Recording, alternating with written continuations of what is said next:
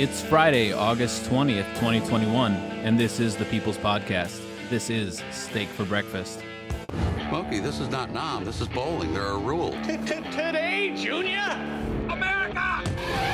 Steak. For breakfast! So stand by.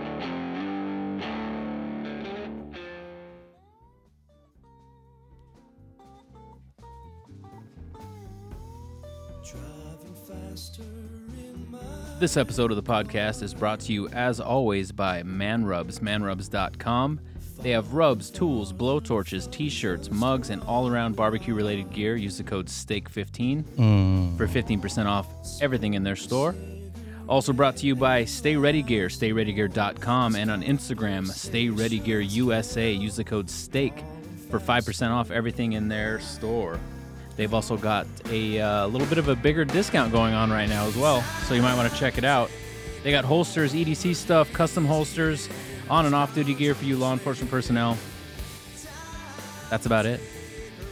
Well, we all know where we can grab some of the world's most technologically advanced in-studio recording gear, and that's at Audeze and Audeze.com. They've got headphones, inner ears, and a lot of things that can help make your podcasting experience that much better when it comes to audio quality. Delicious. They're on Facebook and Instagram, and like I said, Audeze.com. Saving lives. Sometimes you win, sometimes you lose. What's your number at? 28 total. Okay. 25 didn't make it. Oh, that's a shame. Yeah.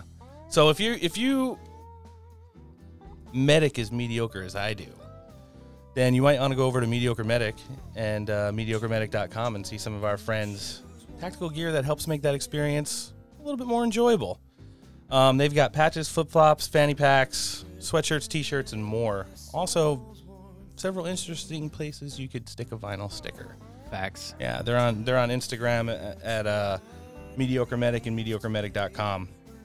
Firearms, we all love them. Yep. Pretty sure everybody here today has them. And if you're in Southern California and in the market for a new one, or just looking for some ammo, Mike down at West Coast Survival Arms will take care of all those needs. Completely redesigned website. He's a licensed FFL, and he's got a 5-star rating. Mike's on Facebook, Facebook Messenger, westcoastsurvivalarms.com, or at 619-870-6992. Top tier tactical gear done correctly. Yep. Mark Joe Friday, dumpbox.us. I am rocking the Coronavirus Veteran t-shirt today. Same logo is on the flag in the back of our studio. I have a couple pins on my bag, in addition to all of the Zero Fucks Duck patches that I have on the headliner of my car, as I like to call it, Meme Force 1. Mark's like on, it. yeah, Mark's on Facebook. He's on Instagram and at dumpbox.us. Ladies and gentlemen, please support all of our sponsors and help make American-owned and operated small businesses great again. And on that note, I'm Roan, and I'm joined today by Noah, and as always, the lovely Antoinette. Episode 56, Steak for Breakfast podcast. Welcome. Howdy. How you guys doing? Good. How are you guys? I'm doing well. I think we should probably introduce our guest for the day as well. He's one of the triad of hosts on We the People Radio podcast. And joining us, I think, maybe for the 4th or 5th time, Mr. James. Welcome back to Steak for Breakfast. I thought you were going to drop my full government. There you go. Would never do that. Oh, you could. We're out in the open, dude. We don't hide. James Curry I only put that in your dossier. in my dossier. Yeah, you probably have a whole write-up on me over here, this guy. Sure What's do. going on, everybody? So glad to be here. Antoinette, finally get to do a show with you. I Super know. pumped. Same. Thank you so much for coming. Oh, yeah, it's a blast. Always with these guys over at Steaks for Breakfast. You're a nice little addition. You're actually outshining these two over here. Oh, stop it. Don't. You're going to kick me out. I know, right? What's going on, Ron and Noah? You guys are looking good. Oh, yeah, we're just Doing the thing. settling into our new home, and this is the first episode where our new host has webcam, so we see her, for the whole show for the Oh. first time. Yeah, so, just I'm kind very of... blessed. A little They distracting. were afraid I wasn't who I said I was. The audience is missing out. You guys need to do video. Right? Catfish? Not confirmed, so it's really her. But yeah, It is. we're just kind of settling in and kind of doing our thing right now. We've bumped it up to 2 shows a week. We've instantly learned that that's probably something we're going to regret in the long because it's double the work. I regret it right now. Yes. Yeah, and Mhm. twice as less sleep. Yeah. Yeah, so that's kind of where we're at. But where we're going with it right now, we kind of just have to, do the things we need to do to get it out there and keep everybody well informed. No, I gotta say, you guys are absolutely crushing it. Like, I remember when you guys were just starting out and How terrible we were. just getting going. Like, yeah, I was on one of the earlier episodes with You you, were. guys. And where you guys started to where you're at now, you guys are absolutely killing it. The guests you guys have are unbelievable, and the shows you guys are putting out, awesome content, and letting the people know the real news, the truth. That's what everybody needs, and you're a great spot to come and find it. Yeah, that's an excellent point. Why don't you tell our audience right before we get into the news what's going on with your show right now? We the People Radio. Yeah, we just put out an episode yesterday. We had a fellow patriot who decided to leave his job because of vax mandates, jab mandates, down in Freedom, Florida, which was surprising Weird. to me. Freedom Land, Florida. Yeah, I said the same thing. The owner said, "Oh, we're mandating this," and he's like, "Yeah, I'm not staying." And he's like, "Listen, I'm not going to bow down to the golden calf. God will always provide." Oh, there He's you got go. a full family. He's got kids, house, mortgage, just like so many others. I'm sure you guys get DMs like we do all the time. "Oh, my job is mandating this. My job is mandating that." And you need to make a decision, and you can't be afraid to make the decision that's right for you just because of monetary value or security or anything like that. Because right now, in my opinion, if we don't make a stand, a job is pointless. Our republic is lost. No, you're 100% correct in that aspect. And Yeah, and freedom isn't freedom if you're being inconvenienced and Mhm. threatened financially to comply. It's not freedom at that point. no, it's not. There's no portion Unfortunately. of the American dream that says you can't earn a livelihood because you won't, get a forced anything, regardless of what it is. Yeah, So- look at New York, San Francisco. It's really scary. And I know you guys have been following our show since the beginning. We've been Yes. very, very vocal about the mask mandates and how that's the start from the very beginning. Yep. And that was the easy thing to stand up to. It was just take off your damn mask, don't Yep. wear it. And I told everybody, if we don't do this now, the vax mandates are right behind the corner, right around the corner. And Yeah, here it we sucks are. to say I No one told you believed me. so. Oh no, James, we're not going to turn into Nazi Germany. It's America here. Never Right. happen here. It'll never happen here. Oh, really? Oh, okay. Yeah. Cool. Mhm. Cool. There are some articles of the Constitution right now that is the only thing that are keeping us away from being Australia, New Zealand, or Canada right now. No amendment to the Constitution is absolute. Wow. Well, in Australia and those places, those are literally the test Right. spots for Yep. the cabal. Yeah. We know how tied they are to New Zealand, Australia, England, Yep. all these places with the Five Eyes, and that's literally where they're testing it. If they can get away with it over there, it's coming to a city near you very, very soon. Unfortunately, Yeah, because they'll throw those test runs here in the United States in some of the most liberal strongholds, and you won't even hear about it until it's too late. Because by the time it eventually is allowed to get on the news, they would have been doing it for quite some time. are you seeing what's going on in Australia? Yeah. Have you Yeah. seen any? Yeah, It's shit is heartbreaking. They're wild. literally ripping So kids bad. out of their parents' arms To to jab send them them. to the stadium to get jabbed. Yep. Like, it's heartbreaking. I know, and I And heard 2 kids died already from 3 in a Yes. coma. Yep. 3 Really? in a Oh, coma. God. Yep. Absolutely. And I have a hard time, and I feel like some Americans would give in, But but just I have a imagine hard how time believing traumatic that that the is. majority- No, I actually got fight or flight the first time that I watched the video. The Oh my one where God. they ripped the girl away from the dad when she was hugging him. Yeah. Yeah. Same. I literally wanted to fight the cops through the screen. I Like- mean, if that were me, you'd have to kill me before you could take my child. That's Facts. Well, they're gonna You have to know. get rid of guns here before they can do that shit. Yeah. exactly. You got close to I think 500. that's the one thing that's protecting us from it getting to that level, and I think that people Weird. are pissed off That's enough what it's now that they're for. willing to Yeah. use that Second Amendment. And, Yeah. It's gonna be I mean, I would. I wonder how the government's going to be trying to play 500 million games of hide and go seek. So they're Well, going to have to look in the bottom of I a think lot they're of going to try to lakes. use the same strategy Cuba did to get our guns. Yeah, well, I don't know. I don't know if you you, implemented it. if you've heard it, James. I want to mention before we get into the news, Donald Trump has now done his 4th show in the last 36 hours, obviously smelling blood in the water, ahead of his rally this weekend and all the shit that's gone on with the administration for the last, since January, but more importantly, like in the last maybe 10 days.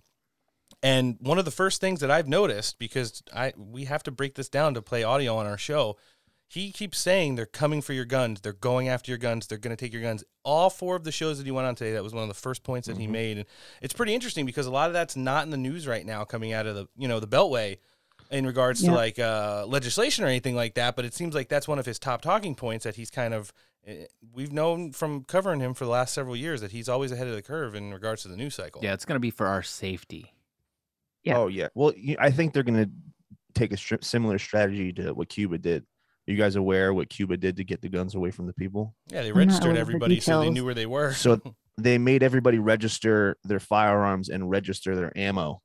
Okay, California's doing that now too. That's what they're trying to do. And the way they did it was like, okay, we're going to make you register. So now they know how much ammo everybody has, how much firearms everybody has. And then they just started going door to door and picking them off. And from the person from Cuba that told me the story, they're like, listen, people fought back, but look how well that worked out for them. Cuba is clearly a communist nation. They don't have guns. Right. So it's worked throughout history where they went door to door and started taking guns. And it's a scary thought to think that people in our National Guard, sheriff's departments, things like that would actually do that. But I had an argument with our co-host, Nick. He's like, they would never do that. And I'm like, look throughout history. Look at even here in America. Remember Max's public house, the bar in Staten Island? Yes. They were open 2 blocks down. Everything was open, and they were in the zone that wasn't allowed to be open, 2 blocks away from a zone that's allowed to be open. And the sheriff's department showed up and arrested him in his own place. Like, you expect that they won't do that with guns here? Come on. Yeah, it's absolutely crazy what's going on right now. But before we get down too much of a deep rabbit hole, which this all is, we'll kind of touch in and out of everything. I mean, we're doing steak for breakfast today, not We the People. When I come on your show, we're definitely going to get into these long-winded conversations because they're definitely one of my favorite things to kind of break into. I mean, we just got to, really just stay laser focused in regards to some of the things that you may not see in front of us right now, but are definitely coming down the pike. And like I just kind of, was able to point out, Papa is out there and he's talking about guns, and guns is not in the news cycle right now. Everything but guns is in the news cycle right now, unless you're talking about Chicago. Bomb threats.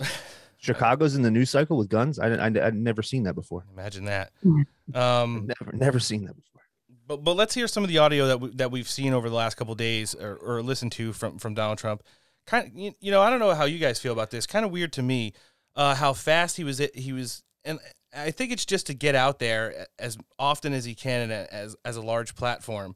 But he jumped right back onto Fox News with Sean Hannity after he had the incident with Dan Bongino not even a week ago, where they edited a portion of his,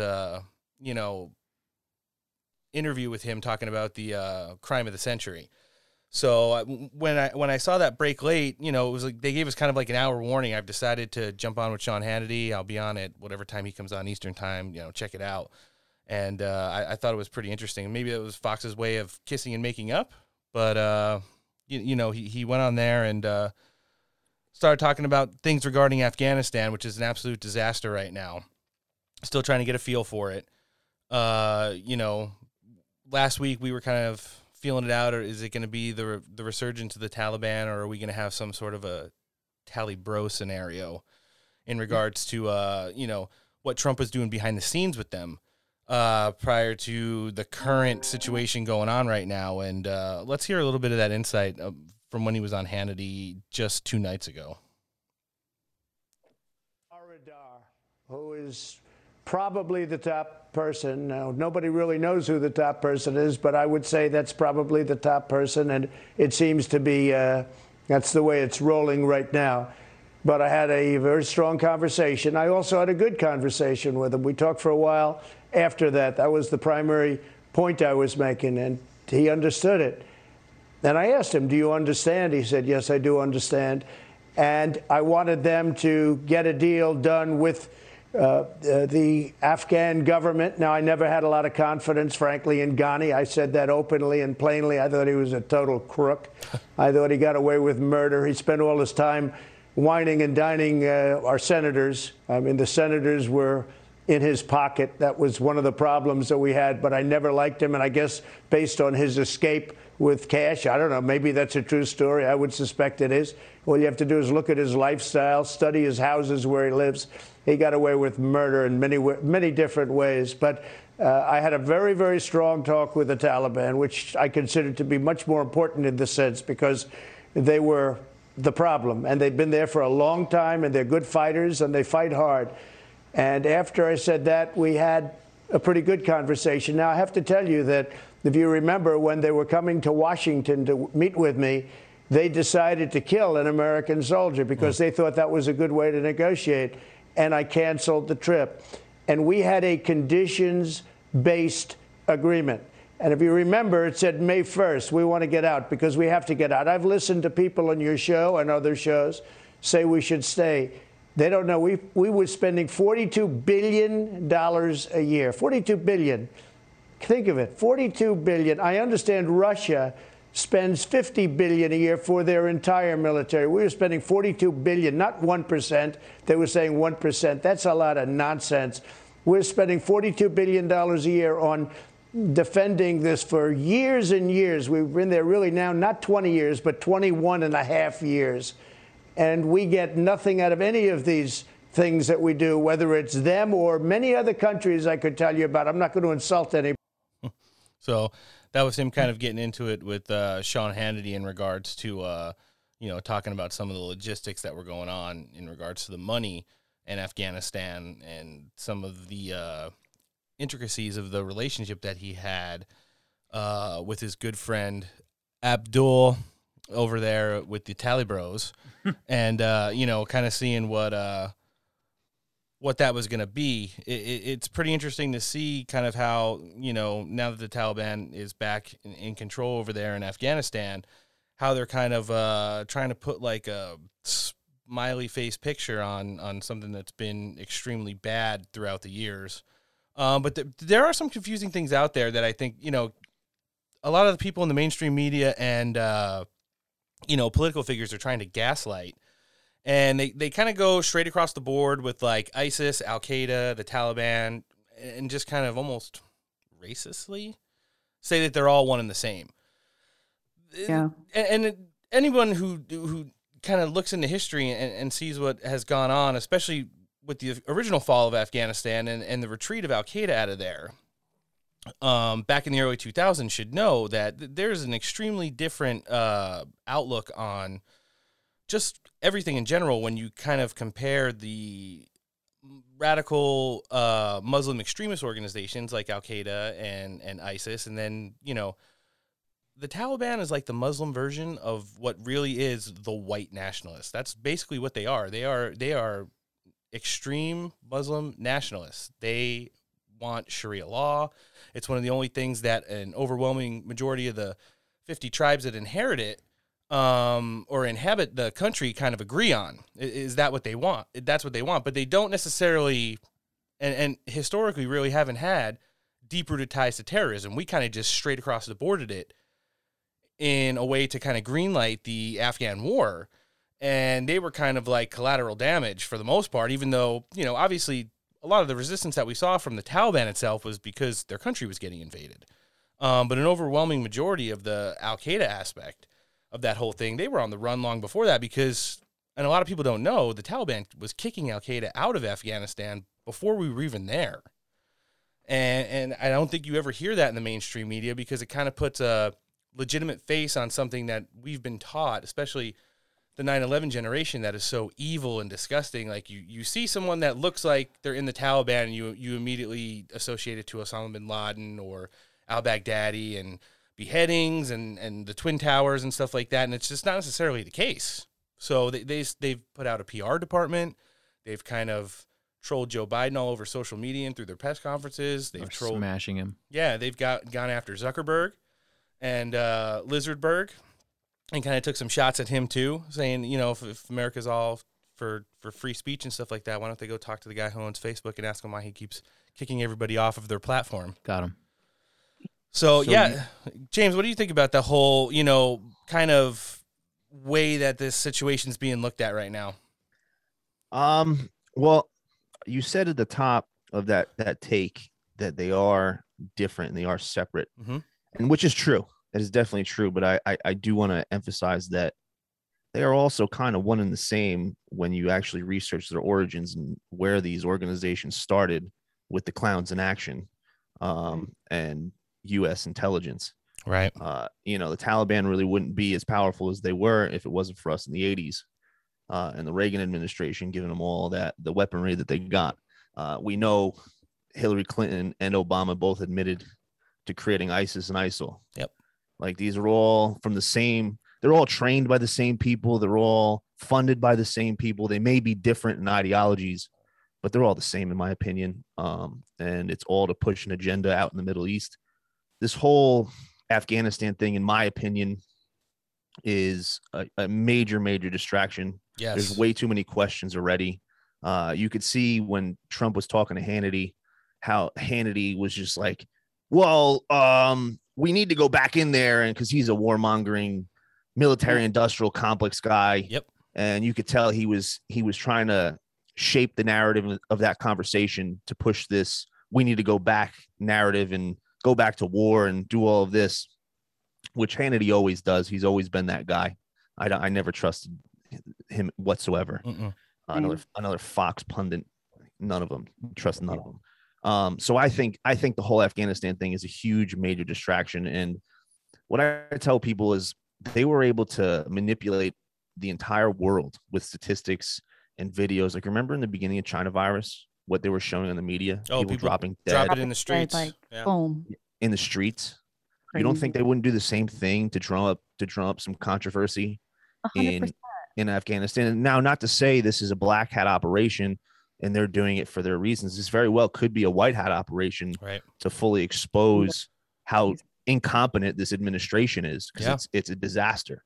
But also it could be a black hat operation and the white hats are just using it to their advantage, right? Because at the end of the day, we have the audits coming out very, very soon, and they need something to clog the news stations very, very badly. What better way to draw? Oh, we're about to go back to war that we've been in for 20 plus years. We were pulling out, but now we're going back, and that's all you're going to see in the news stations. So the white hats are using that to make them look bad, and the deep state realizes, they're like, well, we'd rather fall on this sword. We don't care how bad we look and how incompetent we look, because the other side is we're exposed for treason. Right, we're treasonous traitors, and we're going to get arrested and go to jail and probably hung in public. Yeah, for those crimes. What they're putting out there, like the videos and pictures, are all from other. Like, for example, what was it? The New York Times. That video of people stampeding through the airport? That's from a 2019 Dallas Cowboys game. Or they had the stock photo of all the, I'm going to air quote now, fighting age males that were on like the plane. And, that's from Turkey. And it's from 2018. Yeah, it's from Turkey. It's not even from Afghanistan. Yeah, they're Turkish. Thank God we all do what we do now, because it's like as soon as these things come out, I don't even think anybody reads the headlines. They just immediately start to break everything down regarding it and then recant it as soon as possible. How many times do we have to be lied to till we say, hey, everything that they're telling us is bullshit? Yeah. 100%. Yeah. Yeah. Well, there's plenty of people that they're just anything that the TV tells them they're going to believe. Yeah. Well, we had Jorge Ventura on with us before we started recording today.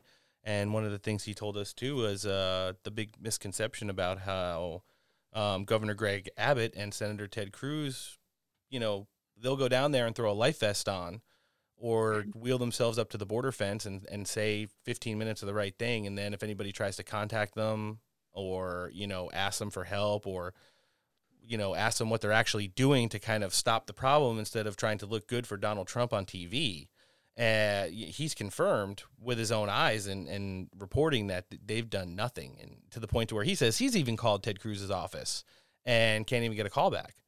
So it's just one of those things to where, you think these people are, quoting now, border advocates or, human rights advocates and this, that, and the other thing. It just turns out they're extremely the opposite, because they just don't have interest in things that don't line their pockets or make themselves look good with, I got to shout out Natalie Denise. She's doing unbelievable work down at the border and exposing these corrupt politicians. She sure is. The people on our side are supporting. Same thing with guys like Dan Crenshaw and people that are in the know knew for a while he was corrupt politician. I always called him John McCain with an eye patch. Yeah. But I posted the video of him saying, "Oh, there's no fraud. They didn't steal the election." And people were like, you don't like Dan Crenshaw? I was like, no, that guy's a Chinese bought globalist and speaks at Klaus Schwab's youth forums. Fuck that guy. Literally. And people are still they're so butthurt about it. Well, I agree with a lot of things that you say, but I don't agree with this. I'm like, all right, well, clearly you're not paying attention, because this is not a right versus left thing. Yeah, this is a good versus evil, and that guy's evil. Go and research how many open border policies that he's signed on to with Nancy Pelosi over the years as well.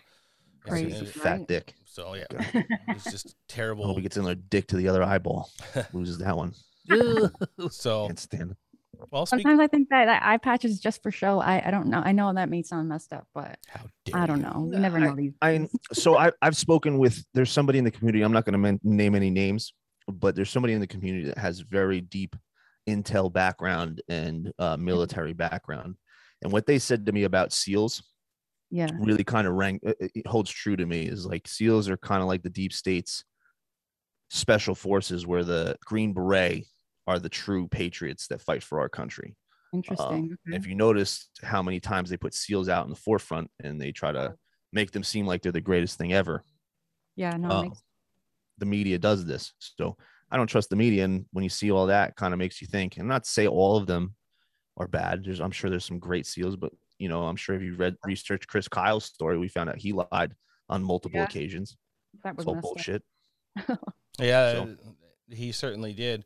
Someone who hasn't been lying lately, but has been going around, former Breitbart employee and current Donald Trump campaign spokeswoman, Liz Harrington, jumped in with the real story this week on OAN to kind of give a little bit of insight to the fallout from Trump kind of pushing back on a lot of the narrative that Hannity was trying to, get across on the show the night before. Let's hear kind of what she had to say during that piece. Of this country and really the people of the world know that this is Biden's fault. We had peace for 4 years. This kind of stuff doesn't just happen out of nowhere. It used to happen out of nowhere because for 20 years we had endless wars until President Trump, he ran on the platform of ending those endless wars. Nobody did it. Biden was there with Obama for 8 years and they certainly didn't do it. They wouldn't even enforce their red lines. So when you see what's going on now, they're trying to blame President Trump, not just the Biden administration, but the media. But I don't think that works in the media anymore because people get it. The American people see exactly what's going on. And if the regime was smart, they would have trotted Joe Biden out to resign, not to just be out there and blame everyone but themselves. This is their own disaster in the making. Instead of, putting up the LGBT flag and tweeting about it for our embassy in Kabul, they should have been talking about how do we keep an agreement orchestrated by President Trump. How do we do this safely? Where was General Milley instead of testifying about white rage? Why was he not on the ground doing a strategic plan? But sadly, this is who is running our country now. They are enemies of the United States. They are anti-American, and they'd rather spend their time on woke, far left radical ideologies than defeating our enemies, keeping us safer, creating jobs, securing our border. And we've seen it time and time again. And as President Trump said today, none of this would be possible if we did not have the crime of the century, if we had the real legitimate results. It all stems from that big lie, the real big lie. And we have to get to the bottom of it, or otherwise, unfortunately, it's not just going to hurt American citizens, it's going to hurt the rest of the world like we're seeing today. A lot of truth in that right there. So, amen. I mean, yeah, she's definitely picked up where some of Trump's other people have left off and kind of hit the ground running with a pretty good stride. I kind of like what she's got going on right now. She doesn't take shit from anybody. No, she's a savage. Yeah, when you are literally the number 2 as far as like representing the campaign, but at the same time you cut your own bangs like that. Which looks like she did it in her bathroom with some kid scissors. Good for you. Yeah, and just very possible. Yeah, it just goes out there and hammers it away. We've talked about it the last couple of weeks. The Breitbart family tree is alive and well. I was listening to Bannon this morning on Real America's Voice, and just the way he was talking about the Alabama rally coming up this weekend, I'm pretty sure he's still writing components of his speeches. You know, he was getting into certain talking points and stuff like that, and you can almost hear it. He almost starts to like drool out of the corner of his mouth when he gets all excited about reliving the 2016 dream again. And I just got a feeling that they've kind of circled the wagons around Trump, and they're going to kind of shelter him from pretty much anything that's opposite of the narrative of the pulse of the real patriots in this country right now. So I did mention Steve Bannon, so we are going to have to take our poll of the week. Is Steve Bannon Q? I'm going to say no. Noah? Nope. Antoinette? Nah. What? Who is even saying no? James, you sure? Not. No? No. I don't even think he's part of the team. I think maybe he has some knowledge that it's real, but I don't think he's even part of the team and in the know that much. So he'd be like the water boy. He'd be like the water boy of Q Team 6. Yeah, dude. Listen, people have to realize that there's a small amount of people that are involved that know the entire plan. And we've been told it's 7 military, 3 non-military, right. And everything is compartmentalized. Like there's probably operators on the ground right now that are a part of this mission that only know their select mission. They have no idea what the other operators are doing. And there's only a very small group of people that knows the entire plan. I agree. Steve Bannon is definitely not one of them. Yeah, I don't think they'd trust him with all that information. No, he looks like a drunk. How about no? Exactly. Yeah, how about no? For real. Oh, joining us now, very special guest today. He's a combat veteran. He's also a Purple Heart recipient. But more importantly, he's running in Pennsylvania 8 right now for Congress. Mr. Teddy Daniels, welcome to the Steak for Breakfast podcast. How are you doing today, sir? Guys, I'm doing great. Thank you so much for having me on. Oh, anytime. No. Yeah, the pleasure is all ours. Thank you for coming. So how are you doing? How's the campaign trail treating you right now? We have been doing phenomenal. Just the support from the American people has been absolutely incredible. I think our message really resonates. I think people are completely done with the political class in both parties, and you know they're tired. They're sick of it. They feel like they've been sold down the river. So they want some common sense folks representing them now. Yeah, I think it's pretty awesome. I want to kind of give our audience a little bit of a background, coming from you. You know, your husband, you're a father, a veteran, but what was it? You know, I don't necessarily think you can probably pin it down to one thing, but what was kind of the formula that inspired you to get into this arena of politics? Well, it actually happened a couple of years ago. I ran last cycle. We had a highly contested 6-man primary. Okay. And I actually won the election day vote. And then overnight, the whole mail-in ballots were being counted, and ended up taking a second in a 6-man primary. The guy that did win, now keep in mind, Trump won my district twice. We still have a liberal Democrat occupying our seat. And Trump outperformed the nominee by over 9 points in the district. Another career bureaucrat that the establishment financed and brought back to the district to run with deep pockets. So, you know, this is the year we're going to get it done. And what really made me want to jump into this, you know, I was a cop for 15 years. Okay. After that, I went and served, went to Afghanistan, got banged up. Was medically retired from the military. I started 2 companies, sold them both. And I just wanted to be left alone. I was retired. I love my motorcycles. I love hunting, love my family. My youngest son is 4 years old.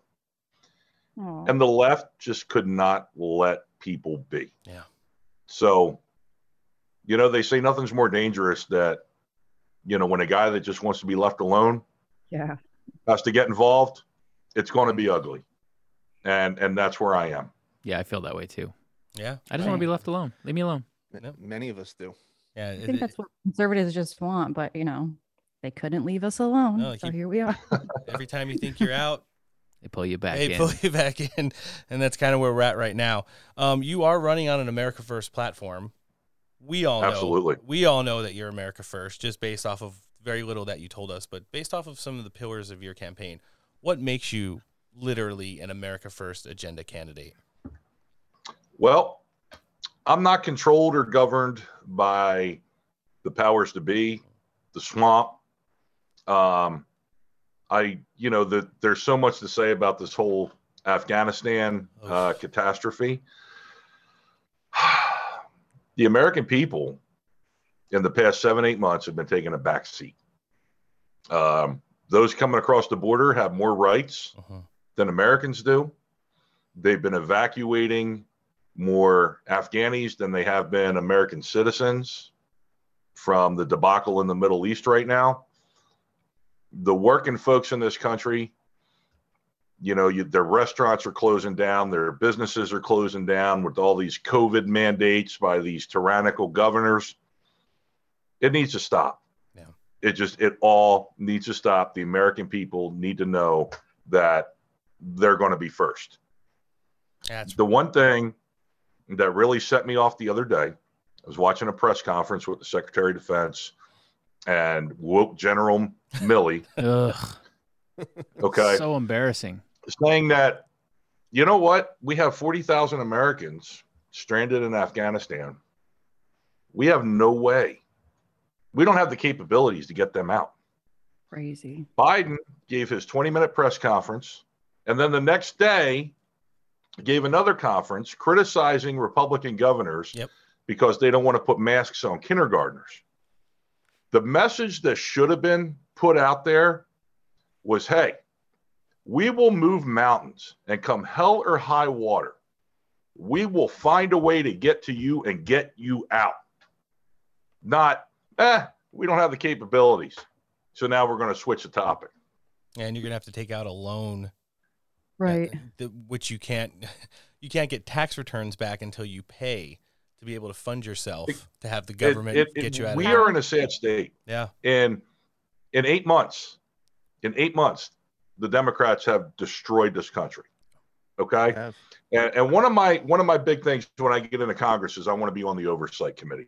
That'd be awesome. And besides bringing in Zuckerberg and Jack Dorsey from Twitter, these social media platforms, to question them on why the Taliban still has a platform, President Trump doesn't. Nope. Okay. Right. Yeah, that's wild. It's insane, really. The other people I want to bring in are the Secretary of Defense and General Milley. And I want to ask General Milley, can you give me a breakdown on the amount of time you spent studying white rage and implementing critical race theory as compared to the amount of time you spent doing a withdrawal plan from Afghanistan? Would you say it's 70-30, 50-50? Where is it? Where's your priorities, and what are you doing? His purple hair dye is going to run if you start asking him questions like that. And then maybe the mani-pedi, like what percent was that? Yeah. Oh, man. But it's not like he didn't know. Yeah. It's sickening what's going on in our country. They are absolutely embarrassing, and I can only imagine how some of our, not even our foes, let's talk about our allies, what they think of us. Just how about people in the military in general just having to deal with this nonsense? Yeah. Yep. So, well, they're finally finding out what, everybody gets a participation trophy. It really looks like. Yeah. Nobody takes responsibility for everything, and everyone loses. I think they found out real quick, too. The rest of the world isn't as woke as the United States. They sure aren't. Okay? They were so proud to hang that gay pride flag and the Black Lives Matter flag on our U.S. Embassy in Afghanistan. Remember that? Yes. Back in June. Yeah. That was also embarrassing.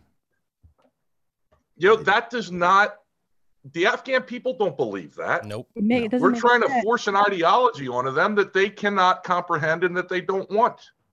Just going to make them hate us more. Yeah. Mm-hmm. Absolutely. No, it's not like they didn't know. We as citizens knew that we were planning this withdrawal for how many months now? How many Our years? generals are acting like they had no clue. Like it's a joke. Yeah. It's an absolute joke. It's embarrassing. So, Teddy, you've already mentioned, obviously I feel like you're a fan of Stop the Steal. You said you were a victim yourself in a previous race, what it looks like. In regards to the general election of 2020, you're in a Stop the Steal state. You are working a lot with Senator Doug Mastriano down there. I know you were at the rally the other day. Give us some insight based on your congressional aspirations, how you feel the 2020 election went down and what you feel needs to happen before we hit 2022. Well, first and foremost, the election was stolen. There you go. Trump won. Yes. We all know it. The data proves it. In 2016, Hillary Clinton went on a national tour talking about how the election was stolen from her. Mm-hmm. In 2018, the Democrats in the midterms came out, complained about these voting machines, talked about how easily they could have been hacked. Honestly, we just need to go back to paper ballots. Yeah. Get rid of all this other crap and go back to it. Now, on the federal level, now the elections, that's a 10th Amendment issue. That's a states' rights issue. Mm-hmm. The federal government just tried to bulldoze that with H.R. 1, the Corrupt Politicians Act. Yep. To where the federal government would then run the elections. Nobody trusts that at all, okay? And I think we need to restore some kind of confidence in our elections for the American people. Yeah, that's definitely something that needs to be examined. Everything from the 2020 election all the way up and through going into the midterms right now, I definitely think there's a lot of people who just feel really uncomfortable, regardless of how strong their candidate is or what the poll numbers say, either way, about what it really looks like at the ballot box. Well, how can you argue against wanting to know what happened? Like, right, this is what happened. You vote. This is the result. Like, how is that a bad thing? That's why their defense holds no water. Yeah. The thing too is this should not be a Republican or a Democrat issue. Yeah, absolutely not. Nope. This should be an American issue. Americans need to know that their right to vote is secure and that their vote counts. And you don't have these scumbags ballot harvesting. You just saw the videos out of California where they're stealing them out of mailboxes. Yeah, okay? They tried to fact check. Lock those people up and throw away the key. We are the last bastion, the last hope of freedom anywhere in the world. No. And if our elections are going to be perverted the way they have been, we're going to lose that. Yeah. We're going to lose everything. Agreed. Yeah, it's pretty interesting. I saw that some of the social media giants came out and tried to fact check those videos that were getting leaked of the people. But then of course they did. The local law enforcement in the town that happened came out and said, no, we followed up on this and arrested these people. They were using mailbox keys to open up the entire mailbox and take everybody's mail-in ballots. So the fact checkers were literally trying to go, this didn't happen. This is, taken out of context. Well, no, they're all Hillary Clinton staffers from 2016 that work in all those fact-checking organizations. So no, but what were they saying specifically? Like, this is partially false, or this is based off information that has been verified. You should have seen all the tags they've been putting on there. More context needed. Right. Yeah. So that's my favorite. Missing. But it's definitely one of those things. One other thing I want to touch on with you, just based on the campaign that's really important right now. I think it's the biggest thing. Nancy Pelosi is recalling the House back. They have that absolutely disastrous infrastructure bill on the table, 1.5, which really equals close to $4 trillion in Green New Deal bullshit for things, not for bridges, not for borders, not for roads or airports or buildings, but for gender equality and breathalyzers in your car and pseudo-election regulations in there as well. I know you probably think it's absolutely garbage, but can you give us a little insight on just to why? Any Republican in the House or Senate that voted for this needs to be primaried. Yep. They need to be primaried. This is step one of the Green New Deal. And the Republicans just caved in. Okay. Mm-hmm. The problem, I think what happens is there's a big separation from DC and the rest of the country to where these people live in a bubble down there. And they don't truly understand the plight of the working man and woman. You see the commercials on TV all the time where they put the dress shirt on and they roll the sleeves up and they're like, we're here for the working man. Meanwhile, the guy's worth $25 million, okay? They've never had a kitchen table issue like they talk. That's their term, kitchen table issue. Now, my dad was a brick and stone mason. Okay. My mom worked in a textile mill. As a kid in the wintertime, when my dad didn't work, we couldn't afford oil for the heat in the house. My mom would turn the stove on a couple times a day and open the door. We wore coats and bundled up with a couple blankets. And when my dad went deer hunting, that meat was to feed us through the winter. Yeah. Okay. When I was a young cop and I had a house and, you know, we had new cars and everything else, sitting with my family saying, you know what? We got to cut the cable down to basic. These bills got to wait till next month. We got to pay the mortgage, the car payments, the insurance. That's a priority. Right. They've never had the kitchen table issues. I actually just had one with my wife the other day. So my son, who's 4, my youngest, his name's Jack Daniels. Nice. Nice. That's amazing. That's awesome. I was tied up doing interviews. My wife actually went to the school board meeting. He's supposed to start kindergarten this year. And the school board, no masks in school, but you got to wear them on the bus. What? So my wife was like, hold on here. So he's riding on the bus with the same kids that he's running around in school all day with. So he gets off the bus, takes his mask off, runs around with these kids, and then is required to wear a mask back on the bus. She goes, where's the science in that? No. So we actually sat down over dinner and said, you know what? We are withdrawing him from school. We found a private option that fits with our schedule. Good. That we can take him and pick him up. I'm not putting a mask on my 4-year-old son. It's not going to happen. There's no science behind it. It's a medical device, and I'm not playing the game. Yeah. Those are kitchen table issues. Yeah. Those are issues that the folks in D.C. have no idea what real families go through. Absolutely. Do you guys mind if I ask a question? I know it's not my show. Absolutely not. Go ahead. So, Teddy, I love what you're doing. And when you put out your campaign video, I got sent a million people sent it to me. And I was like, I love this. This is amazing. I love what you're doing. But like you said at the top of the show, you ran in 2020 and it was rigged against you. Clearly, you had to lead before the mail-in ballots came in. What's your plan to make sure that doesn't happen again? Overwhelming force. I like it. I like where his head's at. I love overwhelming force. You know, brother, the last time was the first time I ran. I learned a lot. I learned who the enemy was. I learned who the rhinos were. Mm-hmm. I knew the ones who would just give lip service and weren't really stepping up to help. Right. I found out who all they are. And a lot of them. So this video, right? This video on combined platforms has been shared or seen over 4 million times. Right. It's everywhere except on the pages of the county GOPs in my district. Of course. Because I don't play ball. Right. I've called them out publicly numerous times on different occasions for different things. And they've already tried to recruit guys to run against me. And these people have been like, there is no way Teddy will tear me apart. I'm not doing it. I'm not putting myself out there like that.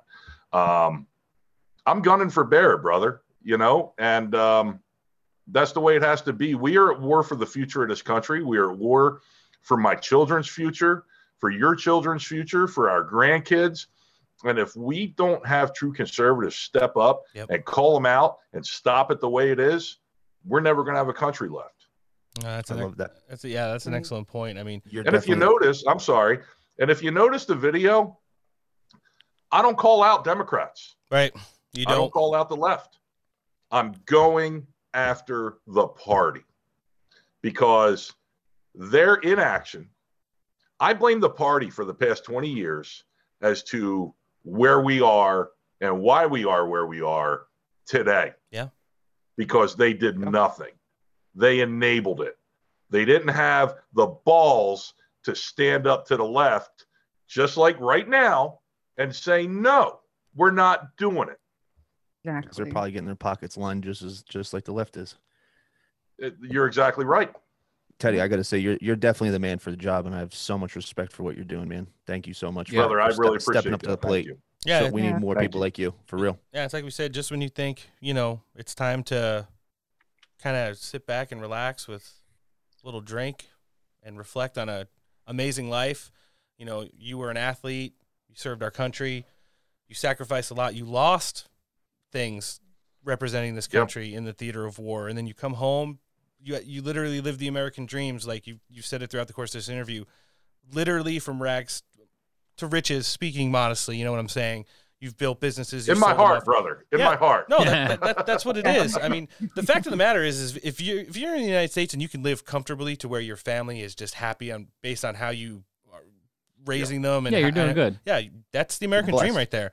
And then all you want to do is be able to sit on your porch and reflect on a nice life and just be left alone. And here you are putting it on again to go out and not only represent Pennsylvania 8, but the rest of the United States at the congressional level. Teddy, before we cut with you today, we want to be able to direct all of our traffic, and I'm not going to lie, they're extremely interactive, whether it be with traffic, sharing, donations, you name it. Our audience base is really good with that stuff. Can you tell us website, social media, wherever you want to send them, and they'll be sure to be following up with you. Absolutely, and thank you so much for that. My website, TeddyDanielsPA.com. Teddy like the bear, Daniels like the whiskey, and PA to state.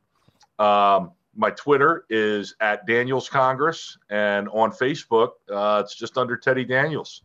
And let me tell you, brother, I go to the mailbox every day and get the mail, and I got a stack of letters from people across the country. And they're from California, Pennsylvania, Maine, Florida, Oklahoma. A lot of cops, a lot of military, a lot of stay-at-home moms, a lot of guys that wear their name on their shirt for a living. Yep. Okay. And that is the heart and soul of this country. And let me tell you, no matter what the left does to me, no matter how they come at me, all I got to do is read one of those letters. Right. And it's like, you know what? Yeah, this ain't about me. It's about them. It's about their future and their family's future. So come get some. I'm here. You can't knock me off. Yeah, absolutely. All right, ladies and gentlemen, we hope to have you back at some point, sir. We wish you the best of luck in your congressional race for Pennsylvania 8. And like I said before and throughout the course of this interview, thank you for your service to the country and for, coming back to represent the constituents in Pennsylvania as well. Mr. Teddy Daniels, thanks for coming down to Steak for Breakfast.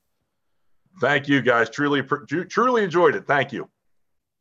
Well, that was Teddy Daniels right there. And I have to say, after seeing him online and on some news shows, doing some interviews, and then experience it in real life, kind of the real deal. What do you guys think? Yeah, epic. He was amazing. Yeah, that was awesome. Now I got to go back east and go hang out with Teddy because I want to go shooting that Tommy gun and blow shit up in the woods. Yeah, it was good to experience that in person. But jumping in now with us, he's a reporter from the Daily Caller. Mr. Jorge Ventura has been doing some excellent work along the southwest border for a greater portion of the last year. Welcome to Steak for Breakfast. Great. Thanks for having me on, guys. Well, thanks for taking time out of your schedule to come share some of your story with us. How's it going? It's going really good, man. I'm just, working, staying busy. And, the news cycle it seems like it's never ending. It gets crazier and crazier. And, right now I've kind of been laying low this past kind of month and a half, 2 months, working on a documentary regarding some Mexican cartel activity here in North LA County. Okay. So we're working on that. We're actually finishing up kind of our last week or two of filming, and we should have it out some date in September. So I'll be announcing that pretty soon. So just trying to stay busy, man. Just trying to almost keep up with the crazy news cycle. It's pretty funny that you mentioned that. You say that you're, working on some cartel activity in Los Angeles, which isn't necessarily too close to the border. It's a couple hours drive. A lot of people who may not live in close proximity to the border may think that that's a little odd. But based off of, just maybe a little bit of what you can tell us on it, it seems to be that there's a lot of cartel activity prevalent all over the country, huh?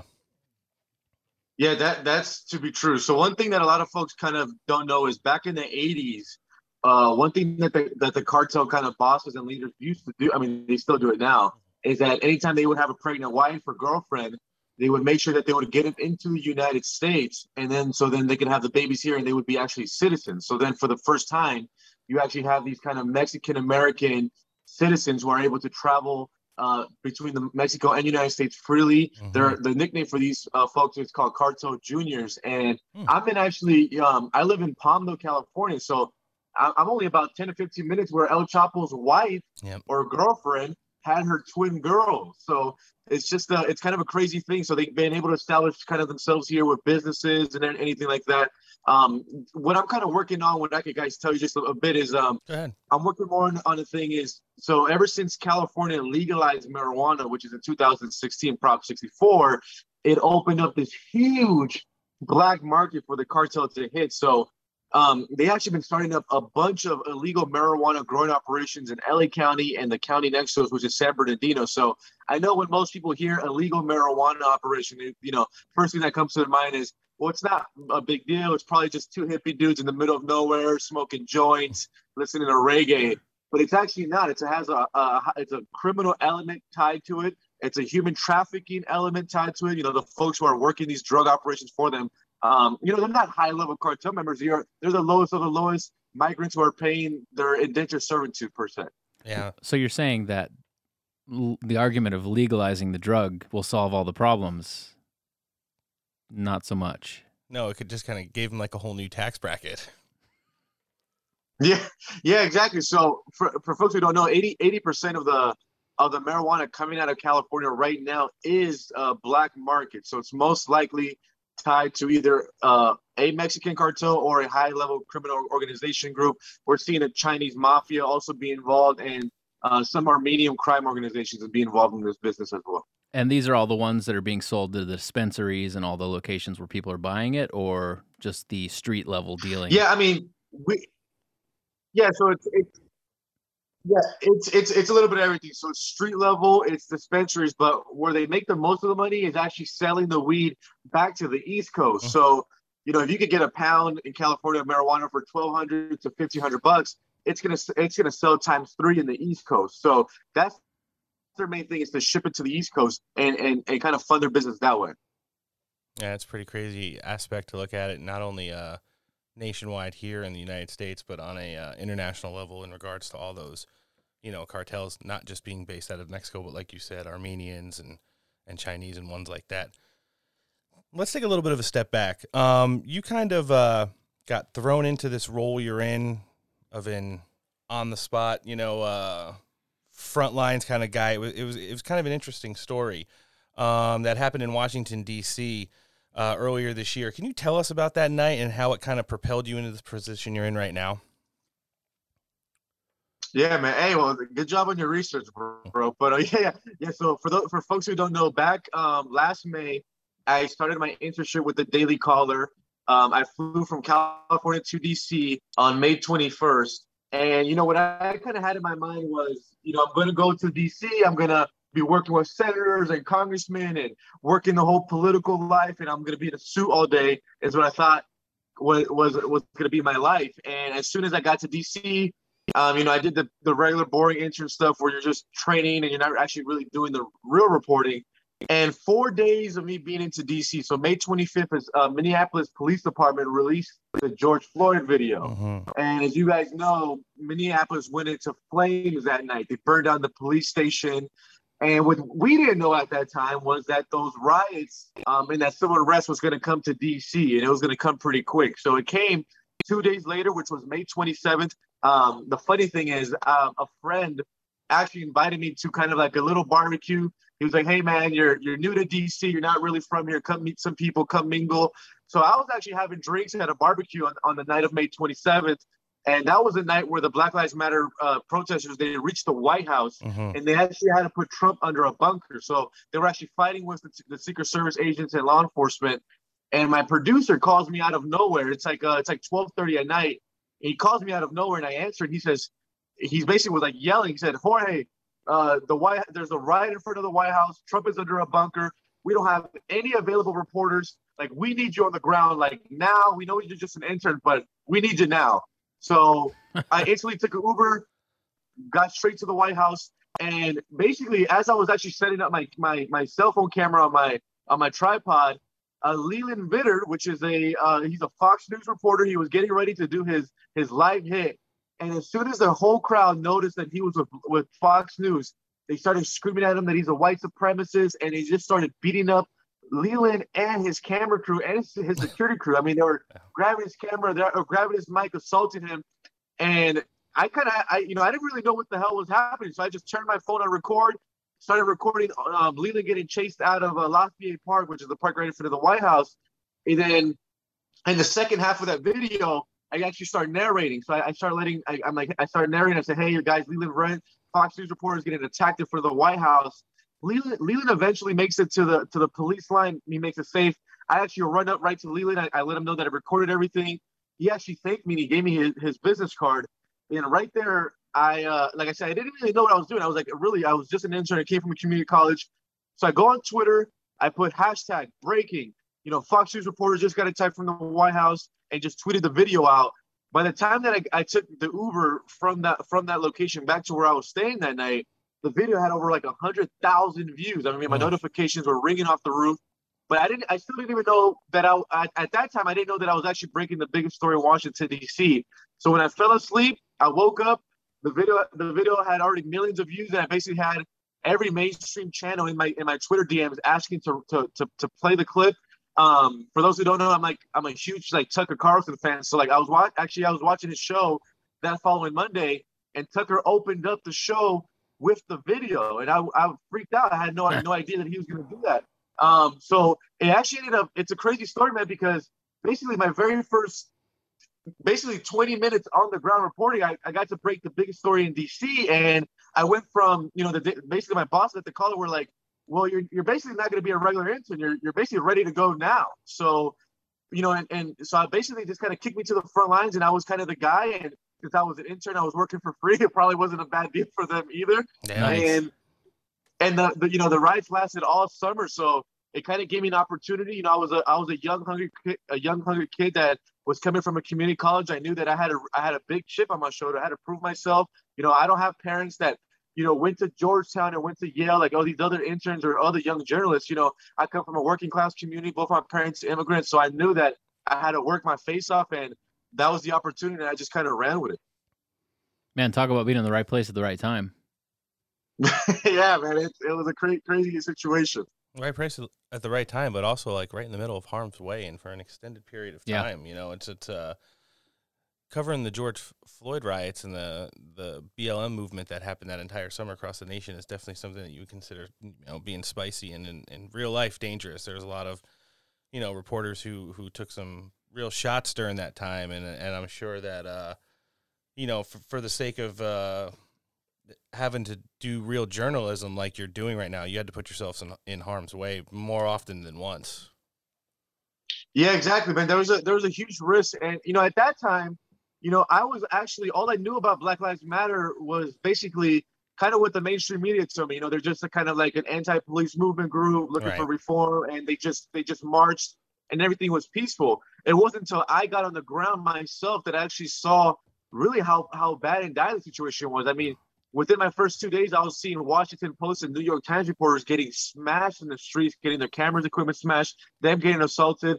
And within the very few, first week of that reporting, they're starting to burn down Black and Brown owned business. That's something that's actually not talked about enough, is that a lot of the businesses that were burned down during the riots were actually minority owned businesses. And coming from California, when they rioted in Los Angeles, a lot of the businesses that they actually burned down or looted were immigrant owned businesses that were really trying to survive during the pandemic, because a lot of these immigrant owners are still undocumented, so they couldn't actually get it like a PPP loan or a stimmy check. Right. They were really relying on every sale, and these people just went down and burned their business. So my eyes actually opened up to what the movement was. And the thing is, when I started posting a lot of this work, a lot of people that I went to school with were calling me a white supremacist or saying that I sold out. And I was like, yo, I don't know too many white supremacists with the name Jorge. And I'm like, I'm driving a Honda Accord, so if I sold out, I must have did a bad job. I couldn't even get into a BMW or anything. Gosh.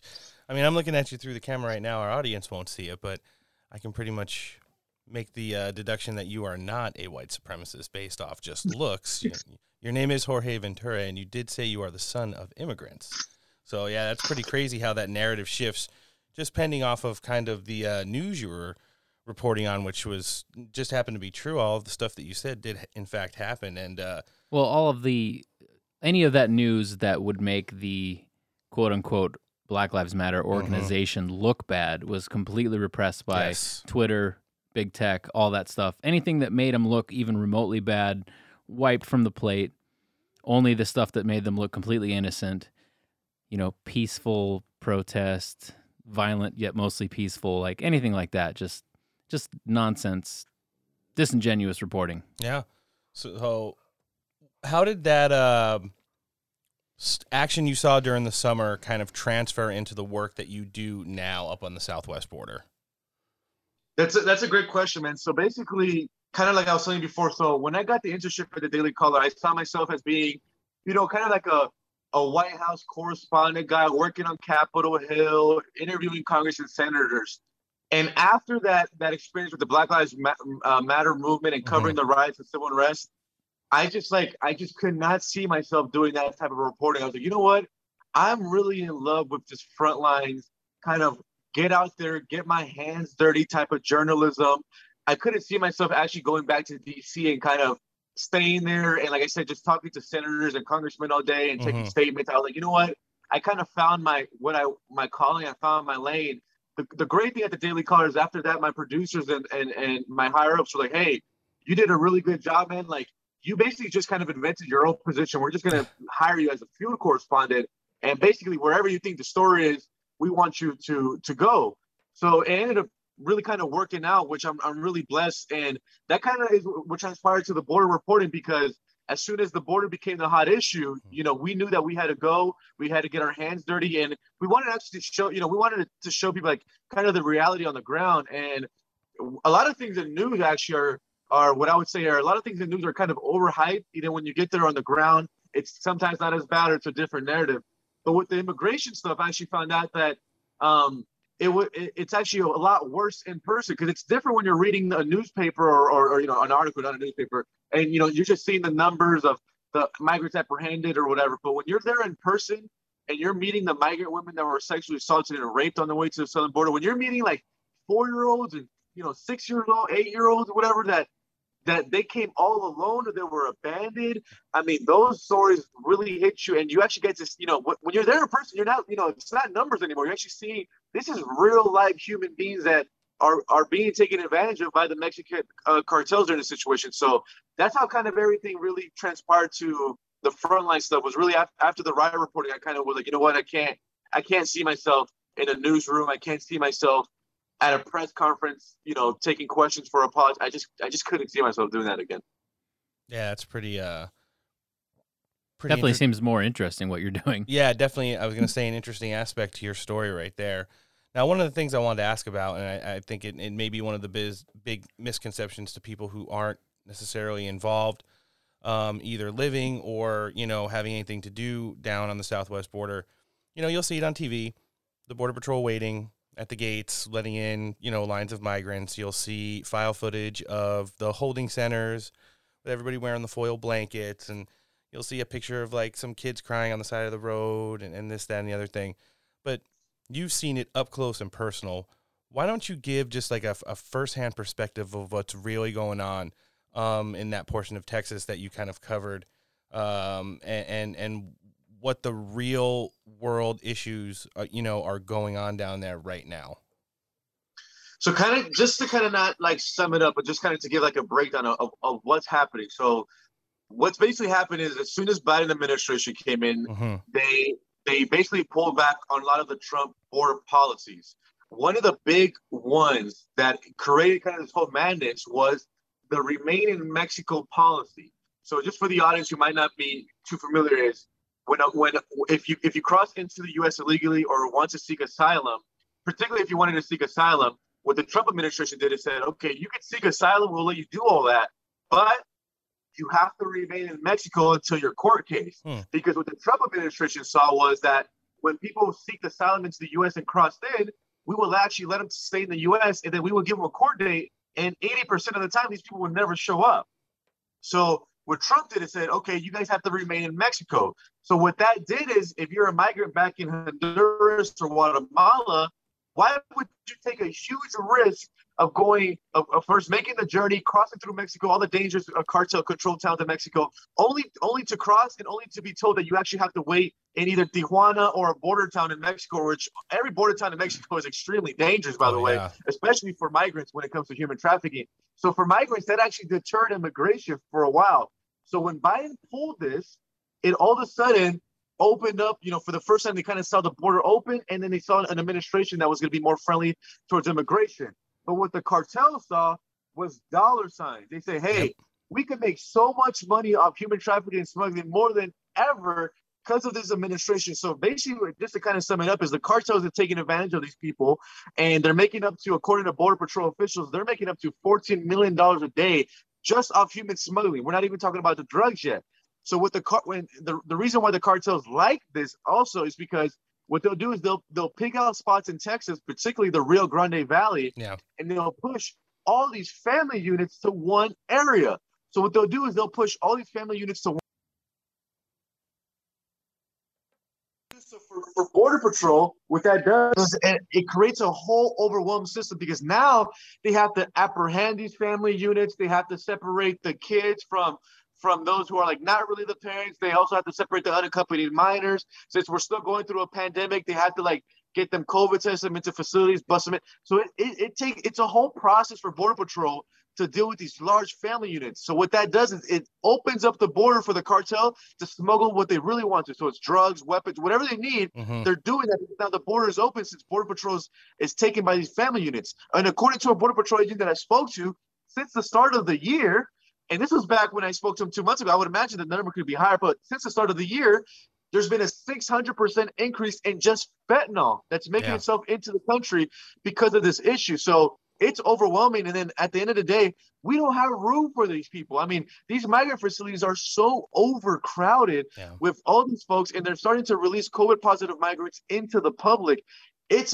To me, and I kind of kept saying this, it's a real humanitarian crisis. And I think one thing is, for Americans, when they think humanitarian crisis, they think Afghanistan, they think Yemen. They don't think that it could come to this country. What's here is that's a southern border, and it's happening every single day. Yeah, it's really interesting, to hear and things like that. Like you talked about with all the family units. There's also a real dangerous component to that too. One of our friends, someone who we've had on the show, I believe also you're familiar with, Mike Miller. In addition to all these family units and unaccompanied minors and, economic migrant males who are coming in by the hundreds of thousands every month, there's also a really dangerous aspect to some of the other people who are crossing into people's territory and property on the southwest border who aren't necessarily migrants, but are directly related to or are cartel members. I know you've talked with Mike and know kind of about his situation. He was on our show a little over a month ago, but why don't you give a little bit of insight on some of the, action that's coming across in regards to that aspect? Yeah, so for people who don't know, a community that's really threatened by what's going on are Texas landowners and ranchers, especially with these large, with these huge acres out there. And these cartel members and drug runners are actually breaking into these people's property, stealing weapons. I believe it was just 2 or 3 weeks ago, there was weapons stolen from Mike Miller. He's also been shot at by one of these drug runners on his own property. And what these migrants would do is they actually go into these properties, they break in, they steal whatever they need to steal, and they cause huge damages to these ranches. So Mike Miller, who was a Texas rancher in the Uvalde Del Rio part of Texas, this issue is affecting the ranchers so much that he actually had to start his own kind of nonprofit foundation, which is called Warriors for Ranchers, to raise money to help pay for these damages to this property. I was talking to Mike Miller. He said, according to all the damages done by migrants, he spent up to as of right now $100,000 just in damages. And when I actually went to interview Mike Miller, as we're traveling and we're passing through different ranches, 9 out of the 10 ranches that we're seeing were actually up for sale, because Texas ranchers are so sick of what's going on. They're like, hey, why would we even be here? This is a threat to our family. Obviously, the huge cost of repair, and people and ranchers like Mike Miller actually have to hire additional security just on their ranch, just for them to be home. I mean, it's pretty ridiculous statement that we have American citizens living like this near the border, but it's the truth. So for those who don't know, a lot of these Texas ranchers are getting sick of what's going on. They're putting their homes up for sale. Another kind of aspect that's not even talked about either is that a lot of Texas homes and apartments on like I said, on the Texas side are being used as stash houses by the cartel. So people think that stash houses actually only happen in Mexico. It's not true. It's happening on the American side. So I was actually just interviewing a pastor who always rents out his 3 apartments, and he actually rented out his 3 apartments to a Mexican American, and it was a single customer. And within a month of making that deal with that Mexican American, he actually got a call from his neighbor, and his neighbor said, "Hey, I think you need to come down and check out your apartments. I think something's going on here." And he's like, "Why? What's up?" He said, "A young migrant woman just came to me from your apartment asking for food, and there's 40 people. It looks like there's like 40 people living in there." So he had to call the sheriff and the police, and they ended up finding 40 people in each of these apartments basically being human trafficked and smuggled on the Texas American side. So there's a huge criminal element that's happening on the Texan side. But I really feel bad for a lot of these Texas ranchers who, they call Texas home. They invest a lot of money into their properties, and they're putting up for sale because they can't deal with it. I'm not sure what exactly Governor Abbott, the Texas Republican governor, is doing to protect these folks. I haven't seen anything really from his end. I know that just last week, or it was like last month, he announced that Texas is going to build their own border wall, and that he's making a down payment of $250,000. I mean, I know when Republican voters read that, it's a sexy headline. Yeah. But each mile of border wall costs $20 million. Yeah. And only for those folks who don't know, between Texas and Mexico, only 11% of that land, of that Texas-Mexico boundary, has any type of protection. That means 89. So I'm not sure where that money is coming from, and I'm not sure when that border wall is being built. Right. Yeah, we saw a lot of interesting optics going on with the current governor down there, Greg Abbott, and we've talked to some law enforcement who work in Texas online, and they basically said, you see on TV that he's, sending all us state troopers and Texas Rangers and all these people down to the border to stop migrants coming in who are COVID positive from being bussed all north and things of that nature. And then when you get to the reality of it, the only thing that they've been allowed to do is pretty much occupy space in hotel rooms down there and kind of just have to stand by. Like, he did say that he was sending local law enforcement and state law enforcement down to the border, which he's done, but he's done nothing with them. And it's kind of like the same interesting component of that, like, how he's talking about Texas is going to fund its own border wall, and getting a couple $100 million together is a good shock value number you could throw across a TV screen. But when in the reality of it, it's going to cost billions and billions of dollars to even, make some headway with down there. It's a lot of it's done for theatrics, and it doesn't help or, kind of bring us towards any kind of workable solution down there right now. Yeah, I agree. I think one thing what people need to do is, and I always say this, is stop looking at these politicians like your sports teams. There's people that no matter how many mistakes these people do, they'll defend them. I mean, like I said, Greg Abbott, when he announces these things, it looks maybe sexy for a headline to a Republican voter, but when I'm on the ground and I'm talking to mayors, that's not the case. I mean, I was talking to Uvalde Mayor Don McLaughlin, who says he can't even get a call back from Senator Cruz or Greg Abbott. And for those who don't know, Uvalde is one of the hardest hit border towns, not only for migrants, but for drug runners. Yeah. One thing that they constantly run into is drug runners, migrants running away from the police down there. It's a small town, and a city like Uvalde only has 5 ambulances for a town of 16,000. And the mayor told me that majority of those days, 3 to 4, or sometimes all those ambulances are tied into dealing with migrants who are either they put them into trains and they're like dehydrated and they stop at Uvalde. So obviously they need to help these people. They're either injured from hopping on the border wall and all these other things. So this is American taxpayer money. So if you have, if you have an abuelita or grandma in the city of Uvalde who needs to go to the hospital, who's an American taxpayer, well, she might have to wait a couple hours because they're dealing with all these migrants and things like that. So it's really bad, and it's a huge effect on the city, and especially like the little local border towns who don't really have the reinforcements to deal with a humanitarian crisis. I mean, this is insane. I'm still surprised that, I guess I'm not surprised, but I don't know what the political gain is for the Biden administration not to solve this issue. I mean, it's like, let's just take the Democratic. We have a humanitarian crisis at the border. We should be addressing it. And I can't fathom. I don't know why. I don't know what the political gain is. I'm not if the word is bamboozled or what, on why they don't have the urgency. Just last month, over 200,000. Let me repeat that. Over 200,000 migrants were apprehended at the border. And guess what? That's not even counting the number of gotaways. Yep. Gotaways are the migrants that cross into the border and the Border Patrol can't even apprehend them. They're just detected, but they're not apprehended. We have no information on this. So that number might be closer to 300,000 migrants that we let into the country last month. I mean, we're literally letting in whole countries and nations into the United States. We're the richest country in the world. No other country in the world would allow this, right? But we do.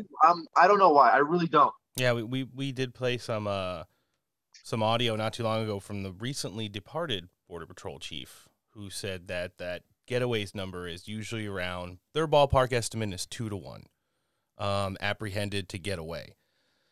And that definitely puts us north of those forecasted numbers that well, and who knows if, maybe they don't want to admit sometimes they lost them. Like, who knows how or they just compounded that number is. is. They're so overrun sometimes they just might get them go. But there were numbers forecasted by Dr. Peter Navarro that put the annual total this year of over 1.2 million that are just going to be apprehended. Now, if the ratio is 2 to 1, you're talking over 3 million plus that are going to be coming across the border into the United States unvetted, without giving court dates. You don't know where they're coming from, what any kind of background they have.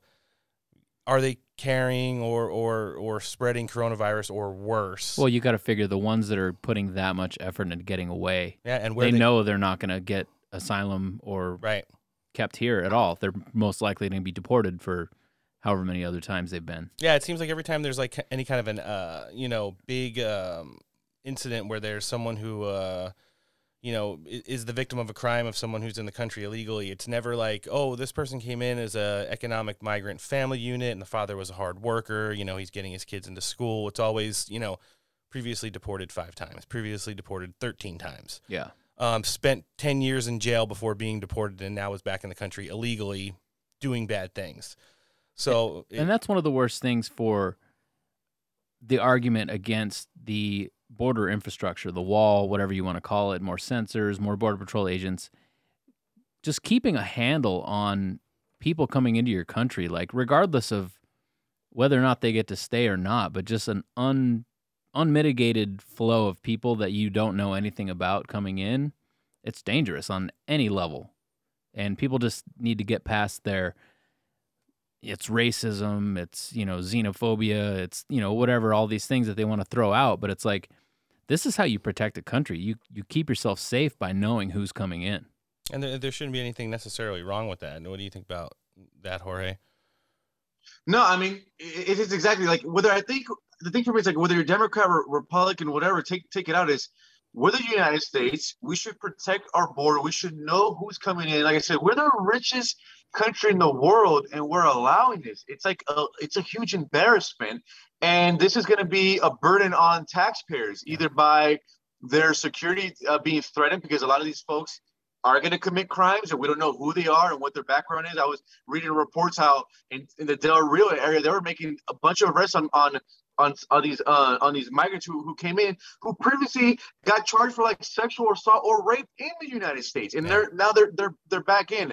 Not only that is this huge influx of migrants also hurts American workers, especially low-wage American workers, when it comes to wage growth. I mean, big corporations, guys. Let's get it right here. A lot of your establishment Republicans and big corporations, they love this stuff. Oh, yeah. Because it keeps American wages down. They don't have to do anything about it. And it keeps them stagnant.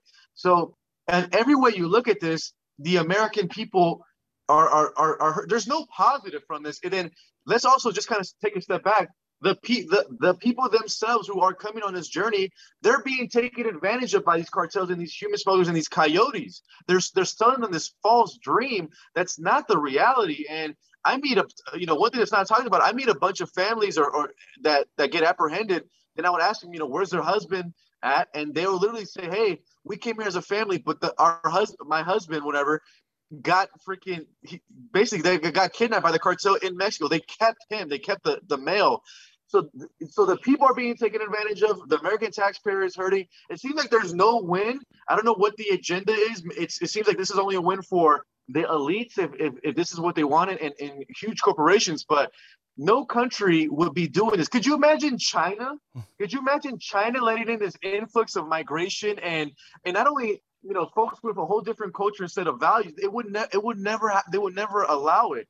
We're the only country who does this. And while we're talking about the southern border, we're about to let in 30,000 Afghan refugees into the country. Like, wait a minute! I thought we were in a pandemic. My governor here in California, Governor Gavin Newsom, he just came out and put a statement that California is a state of refugee. Yeah, I'm like, refugee? All I gotta do is take a drive down to Venice Beach, and we're like, see all the home. We're the number one state at homelessness, and you still want to let more folks in? We haven't even taken care of ourselves yet. You got to kind of feel like you were saying, all the corporations and stuff, they're benefiting this, but it's not a sustainable thing to be doing. Like, inevitably, it destabilizes any country this happens to, and we're kind of seeing the beginning of the end when it comes to the United States, militarily speaking. Just being a superpower, like just all the stuff that's going on right now, we're just getting kind of trampled and kind of the laughingstock of the world at the moment. So it just goes with everything that's happening. None of it's a positive, and I don't see what the goal is, really. The only thing you can look at it from is kind of feeding into that one world agenda, where the destabilization of the United States, starting with its border and infrastructure and going all the way up through its military, and then I'll own nothing and I'll be happy about it. Yeah, exactly. Right. You'll be allowed to eat one cheeseburger a month. That's okay though. It's just crazy. So yeah, it's a sad reality right now, and like we always say, there's no reason why. I mean, obviously your family, Jorge, is a direct representation of that. There's no reason why the United States still can't be the land of opportunity, but it just has to be done with some kind of structure and done the right way. Yeah. No, I completely agree. And, talking about, us being a superpower, I mean, we're losing our ground so quick. Yeah. China knows it. Yep. I believe it was a few months ago where Secretary Tony Blinken, he had the meeting in Alaska with China, and China literally told him to his face that the United States doesn't speak to them from a strength of power anymore. Yeah. The ball game, laughed at him. The ball game is changing. Even, for China, it's like, everything is great for them because our own politicians, our own establishment, Democrat, Republicans, sell us out to China. They shifted so many great middle class, high paying wage jobs when they agreed on that NAFTA trade deal. And I can remember the politicians coming out and saying, "Oh, with more free trade to China, there'll be less communists and they'll come to democracy." We've only basically risen China's power and diminish ours, I guess, just for the name of cheap Walmart products. I mean, it's honestly embarrassing, and we're getting hit by every angle. This whole mess in the Middle East. I mean, China loves to see that we're scrambling. And I was reading in a book, and I don't know how true it is that the average, I think, lifetime of an empire is 250 years. Mm-hmm. I don't even think we're going to even hit that, fellas, the way that we're destabilizing this country at this rate. And the thing is, we're bringing in this huge amount of immigration, is we're bringing in, people with, they're low skill, low wages workers. At the end of the day, when these people get IDs and stuff, and they're going to, they're going to get social benefits, that's coming out of our pocket, the American taxpayer. And it just seems that if you're a regular middle-class American, that these politicians just don't represent us anymore. Wages don't grow in this country. Our healthcare system is horrible. What's the good of working a 9-to-5 job? And what, you send your kids to a university, and then they graduate with $120,000 in debt, and now our daughters and sons who go to college, let's say, just for example, let's say Joe and Sally, they go to a nice university, they both graduate, they're falling in love, they graduate at 22. Those couples like that are actually putting off marriages because they're so indebted already by the college system. So we're actually seeing less people get married in this country. Our birth rates are diminishing like crazy, and it just seems like we're really losing that structure. And then you have the mix of mainstream media who does a really good job of dividing everyone. So we're fighting over the little things, and we don't know when they're really screwing us over. Yeah, that's some excellent points. It's just really sad to see, and doing a weekly news roundup show and having guests on that and kind of add commentary to it every week over the last nearly 2 years has just been kind of it wakes you up even more, because not only are you just watching it and maybe casually talking with your friends and stuff about it, but at the same time now you're actually researching it, you're crunching numbers, and then you start to interact with people like you and all the politicians we've had on, and they kind of just paint like a bleak picture. They always kind of leave it on a cheerful note, but at the same time, they're just kind of saying the harsh reality of it right now is something that's not looking too great on pretty much all ends. Yeah, I'm interested. I've been doing a lot of the border coverage, but a lot of Latino voters who did vote for Biden are messaging me saying, I had no idea this guy was going to screw up our immigration this bad. And we're seeing a lot of, for instance, like in Texas, a lot of those border towns in Texas, for folks who don't know, they vote overwhelmingly Democrat. I'm talking about in the 2016 election, if you look at the numbers, they voted for like over 80% voted for Hillary Clinton over Trump. Yeah. If you look at the numbers now, all those counties right by the border have shifted Republican. They just voted in Javier Villalobos in the city of McAllen, the first time they've ever voted. Because basically they're seeing the effects on the ground of how it's affecting them safety-wise, wages-wise, environment-wise. And I think when you see the problem in your face, it's a whole different ballgame. So I'm interested to see how maybe the rest of the country starts to react. But a lot of Latinos that I'm speaking to that did vote for Joe Biden, this one issue has really hit them hard when they see the videos and the kids and then all the migrant stuff, into these facilities. And the Democratic Party is like nowhere to be found now. All of a sudden, like now they don't even care. So that's like how to be a huge slap into the face to a lot of Latino voters. And we're also now seeing how Biden is handling Afghanistan. And then I was actually shocked to see how mainstream media has like turned their back on Joe Biden. They're eating him right now. It's amazing. Yeah. Yeah. Well, I kind of made the guesstimation not too long ago that, even the people on the left at some point were going to get sick and tired of this. And it's become such a mess everywhere that they were going to eventually want to, get back to normal. And it just seems like every time it kind of dips down a little bit, we go into some other kind of major crisis, and kind of puts us into that spot to where, the people are just getting sick and tired of it, and the mainstream media is included. That's an excellent point, Jorge, you also made about those border towns. We did cover that not too long ago with when 3 mayors, I believe it was one first time since the 40s, one for the first time ever, and then, one for the first time in a long time. Three mayors all at once, all got elected who are Republican because they feel like the Democrats and the left and the progressive movement have just kind of left them, hanging out to dry in those towns and communities. And even last week we were talking about how some of the hospitals down in the McAllen area were so overrun that people who were non-emergencies the hospitals were basically telling them they had to drive 5 hours north to get any kind of medical services because the hospitals were so overrun with the migrants that they have down there now. Yeah, so now your 5-hour wait's a 5-hour drive. Yeah, in addition to a 5-hour wait when you get there. Congratulations. So, yeah, exactly. Jorge, before we cut with you today, we want to be able to direct all of our traffic. We have a pretty decent listenership in regards to going out and really researching the people we have on here. Anywhere that they could find you, whether you want to say where your documentary eventually will be available or your website, obviously where they can, see some of the work you've done. Would you mind giving out your social media information as well? Yeah, so if you guys want to see a lot of my work, check me out on Instagram. At Instagram, it's Jorge Ventura TV.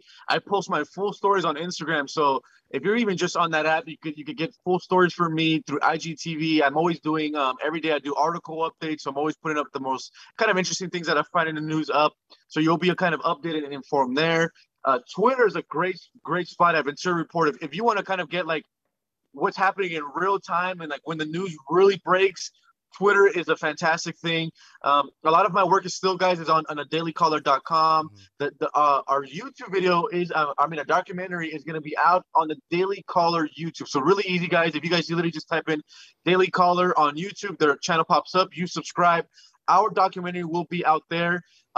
It is going to be released in September. We're just like I said, we're wrapping up kind of our last little bit of filming, and then I'll have that exact date for you guys. The documentary is going to be absolutely free. It's not going to be behind a paywall. It's going to be out for the public and for you guys to consume. So check out a lot of all my content. You guys will be really informed. And I think your audience will like what we got going on there. Nice. Yeah, we definitely like what you got going on there. You've been working really hard, exposing a lot of stuff and putting yourself in harm's way as a, in the field journalist down on the southwest border. We're very thankful to finally catch up with you as well. And we hope maybe after your documentary comes out, you can come back and talk to our audience about, what's going on with that. And then we can get kind of a bigger update on what's really going on down on the southwest border again. Yeah, no, let's do it, guys. Like I said, as soon as I have my dates on September, let's figure out a nice day, because I would love to come on and kind of go deep dive into the story about what the Mexican cartels are doing. And just, I can't say too much yet, but we'd love to come on after. And yeah, that would be a great breakdown, because I think a lot of folks, they think about, like you guys were saying, they think about the Mexican cartels. They don't think that it could be in their neighborhood or their community. Well, they're out here and they're operating pretty freely right now. So they might be your next door neighbor. I really appreciate you guys for having me on. Awesome, Jorge. Thanks for coming down with us, and we look forward to having you back soon. You take care. Cool. Thanks, guys. Well, it's pretty interesting to see how the media has kind of not warmly received the current occupying administration's efforts in Afghanistan, to say the least. What do you think, Noah, about how some of the press has kind of turned? I like it. It's nice to see the media kind of being honest, if you could throw them that far. That's about the only thing I can say. Yeah, I think it's planned. I think it's all planned. Remember what Donnie said on January 6th? The 25th Amendment's not coming from me. It's coming for you, Joe. Yep. Well, yeah, nobody ever thought he was going to finish a term. I just did you hear read the little articles that were saying that a White House staffer overheard Kamala Harris screaming, "You're not going to pin this shit on me." Yep. I would kill for audio for that. That'd be amazing. That'd be amazing. I was hoping that something would come out. It would probably come along with they're not going to pin it on me. Yeah, like a nervous cackle. Yeah. Cackle. While she's not attending to the border crisis. Oh, scissor me timbers. There you go. Joe Doucheborough this week. Doucheborough. Right. One of our epic meltdowners. Kind of got into it a little bit and laid into the administration. Let's hear kind of what his show was looking like in response to that. Talk about it right now, because if I were a Republican running, I would say Democrats can't protect us across the world. Democrats can't protect our street. And Democrats can't protect us at the border. There is. We don't talk about it enough. There is a massive border crisis on the southern border right now. And if Democrats don't want to talk about it, that's fine. It will find them over the next 16 months politically. And then there's this chaos in Afghanistan. And we've talked about crime, which, of course, I had people telling me for a year, oh, it's just an exaggeration, law and order, racist, bigoted, whatever. Eric Adams runs on protecting streets and police reform. He wins the Bronx. He wins Queens. He wins, Staten Island. And he wins Brooklyn. He wins everything except for the sort of wealthier parts of Manhattan. Democrats have to understand this is coming, and I don't know where mission control is on the Democratic side, but somebody, Donnie, needs to get that, and they need to start responding. It's pretty funny how he kind of talks about just a lot of the narrative that Teddy Daniels touched on in regards to some of the major issues, open borders and, our stance militarily abroad. Even down to defund the police or don't. It seems like they're kind of trying to change the narrative and the optics on that moving forward towards 2022. But I just think part of the overall narrative to hear out of that is kind of interesting because, MSNBC is one of those. They may as well have flown the gay pride or trans pride flag in Kabul, Afghanistan over their news organization, because that's just kind of the gaslighting garbage that they represent on a nightly basis with all of the trash that they put out there. Right. It's kind of weird to just see them take a broad brushstroke, though, across the entire top to bottom of the administration like that. Big swipe. I like it. Yeah. Same. I love it. But I'm surprised, but it's great. Mm-hmm. I don't think Joe Scarborough's in any position to talk about protecting anything, though. Guy can't even protect the people that work for him. Exactly. He might even be the one who did all that damage. Well, I definitely murderer.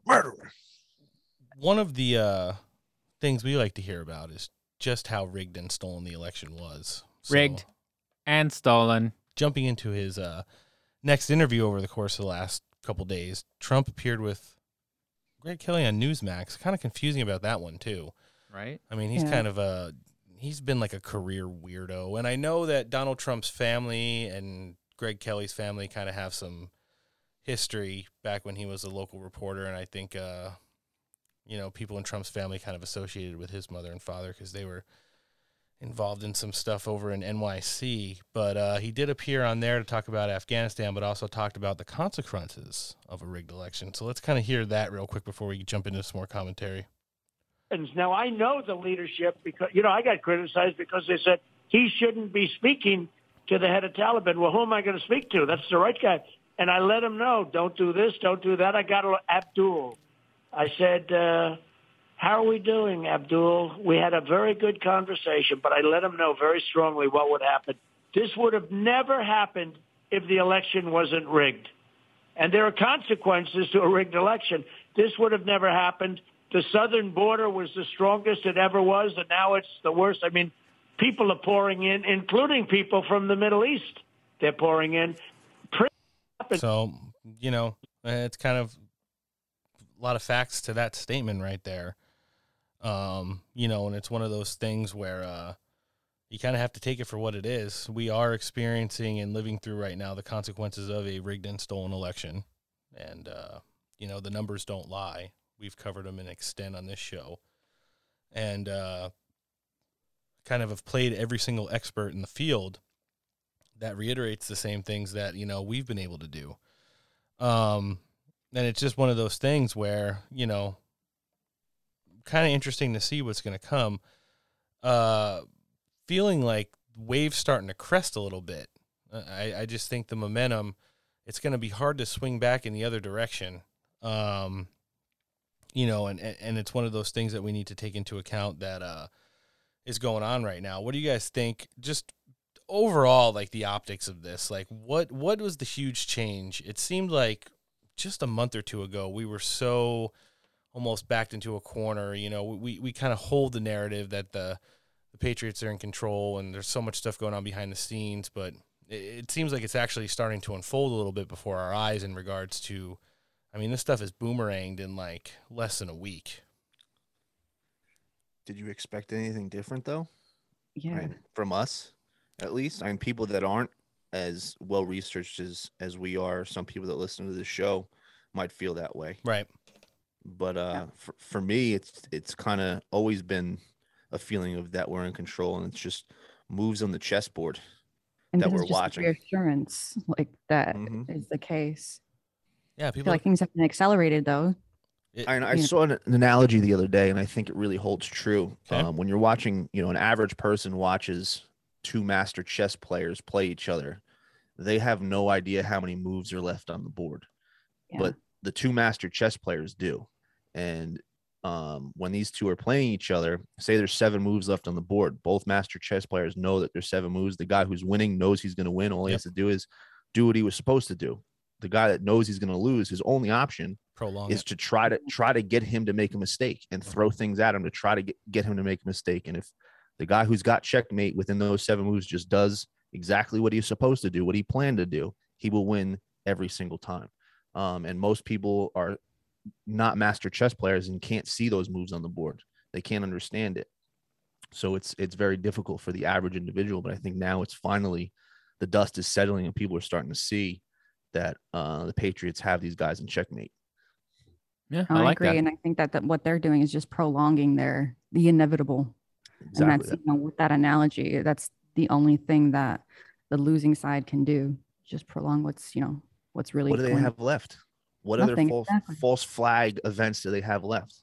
Yeah, they had 3 bomb threats and a mass shooting just yesterday. And did anyone care? Nobody cared. Right? Nobody cared. People went on they fucking knew. The guy okay. They tried to frame. Oh, it's the Q people. It's the MAGA people. Yeah, no one bought it. Dad. How did he kill his 2 children? God, that's so sad. With a spear, like a fishing spear? A fishing spear. Because of QAnon? No, there is no kids fucking were QAnon either. his kids were reptilians, and he killed them because they thought they were. Try better. The guy who parked outside of the Congressional Library yesterday and threatened to have a bomb in his truck. With like a dead man switch on like a Gatorade jug or some shit. Well, he was Facebook living it. Basically the negotiations that were going on, and if you go and find videos of it where it's actually the screen of the Facebook Live, people are just trolling the FBI.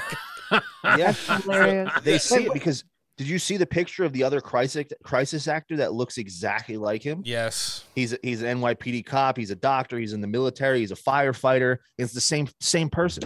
Yeah, looked just like that guy. Yeah, didn't they find out like he wasn't like it didn't fit their narrative? They were trying to like suppress like what he was saying. He was for Biden. He's like a Biden supporter. Yeah, they're no, like, he oh said shit. He was there because he didn't like what the Biden administration was doing. Really? That's what he said. Okay, Yeah, it's a live video. That's what he said. And maybe it was the fake media saying that. I'm sure it was. That's what they do. They don't tell you the full story. Yeah, it's also been leaked in regards to this narrative over the last couple of days that Joe Biden's State Department moved to cancel a critical State Department program implemented first by Trump aimed at providing a swift and safe evacuation of Americans out of crisis zones like Kabul. We'll never need that. Yeah, the National Pulse was the one that leaked that and then went into extensively talk about it, and it's just embarrassing about how much they decided to just say fuck it. I mean, but saying fuck it's one thing, but then not acting to solve the fucking problem. Like we should be like literally what Teddy said. We should be like there should be no stone left unturned to find resources. Fucking lie, cheat, and steal. I mean, we should be stealing airplanes. Didn't set that trap though. Yeah, like he. I think it was got him. Well, think about it. He negotiated peace and negotiated for a pullout on May 1st. That was after his administration. If he was able to negotiate that, you don't think he could have negotiated a pullout for December? Yep. Or early January when he was still in office? He knew exactly what was on the board and exactly what was going to happen, and he left that on the table so the American public could see what a disaster this administration and how incompetent this administration is. Because if they didn't do that, no people would be still saying, "Oh, Biden's so good."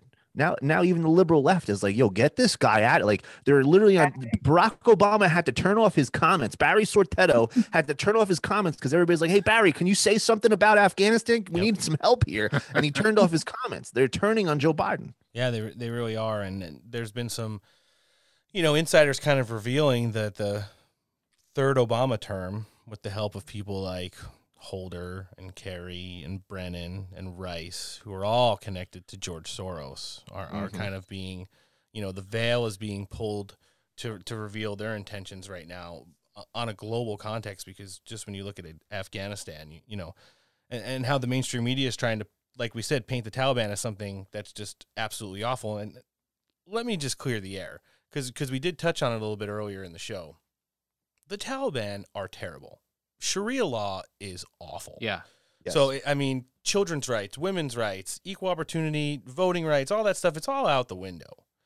It's one of those things where it's probably the lesser of two evils. But is it the same thing as ISIS and Al-Qaeda and Al-Shabaab and things like that? No, it's not. They do not, their whole thing is not to, go around and spread Islamic extremism all over the world by beheadings and burnings and bombings. Do they shoot people in the middle of the streets I saw the other day, some kids were looting a grocery store. Mm-hmm. They brought out a fucking anti-tank over-the-shoulder missile and had the kids, walk out with their hands over their head because the kids were hiding in the store, and he's like, that's fine, you don't want to come out, I'm going to blow the whole fucking thing up. And then you see, the kids come... kind of invalidates the, looting the store if you just blow the store up because it got looted. Right. Everything. I kind of wish we did that here during our riots.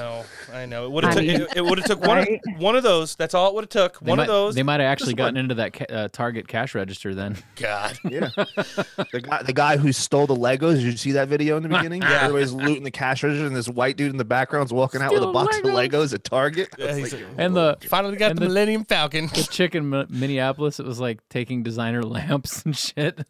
That's embarrassing. So no, but I mean, it's just one of those things where it may be the lesser of two evils. So don't let the narrative that the media is painting for you right now necessarily shape the way you think about things.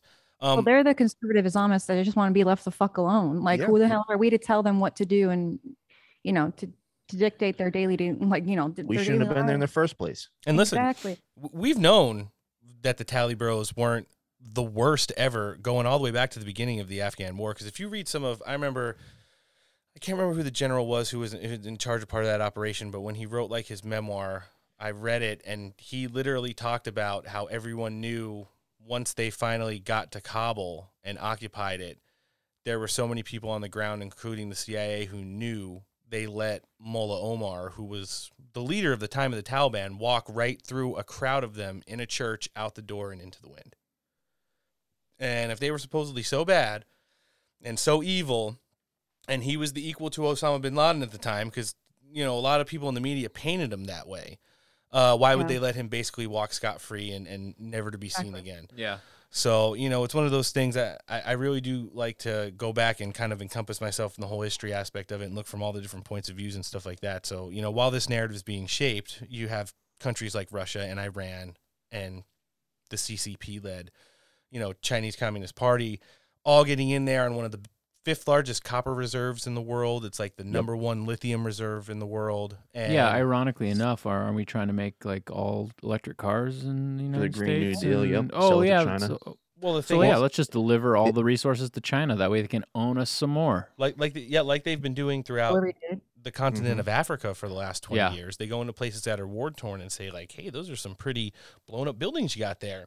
You want to sell them? Yeah, you want us to build you new ones? You'll only owe us forever, but I mean, it's just money, and then We'll trade you for these rocks. Right, exactly. So Yeah, we'll trade you Hunter Biden. you like child labor? We like child labor.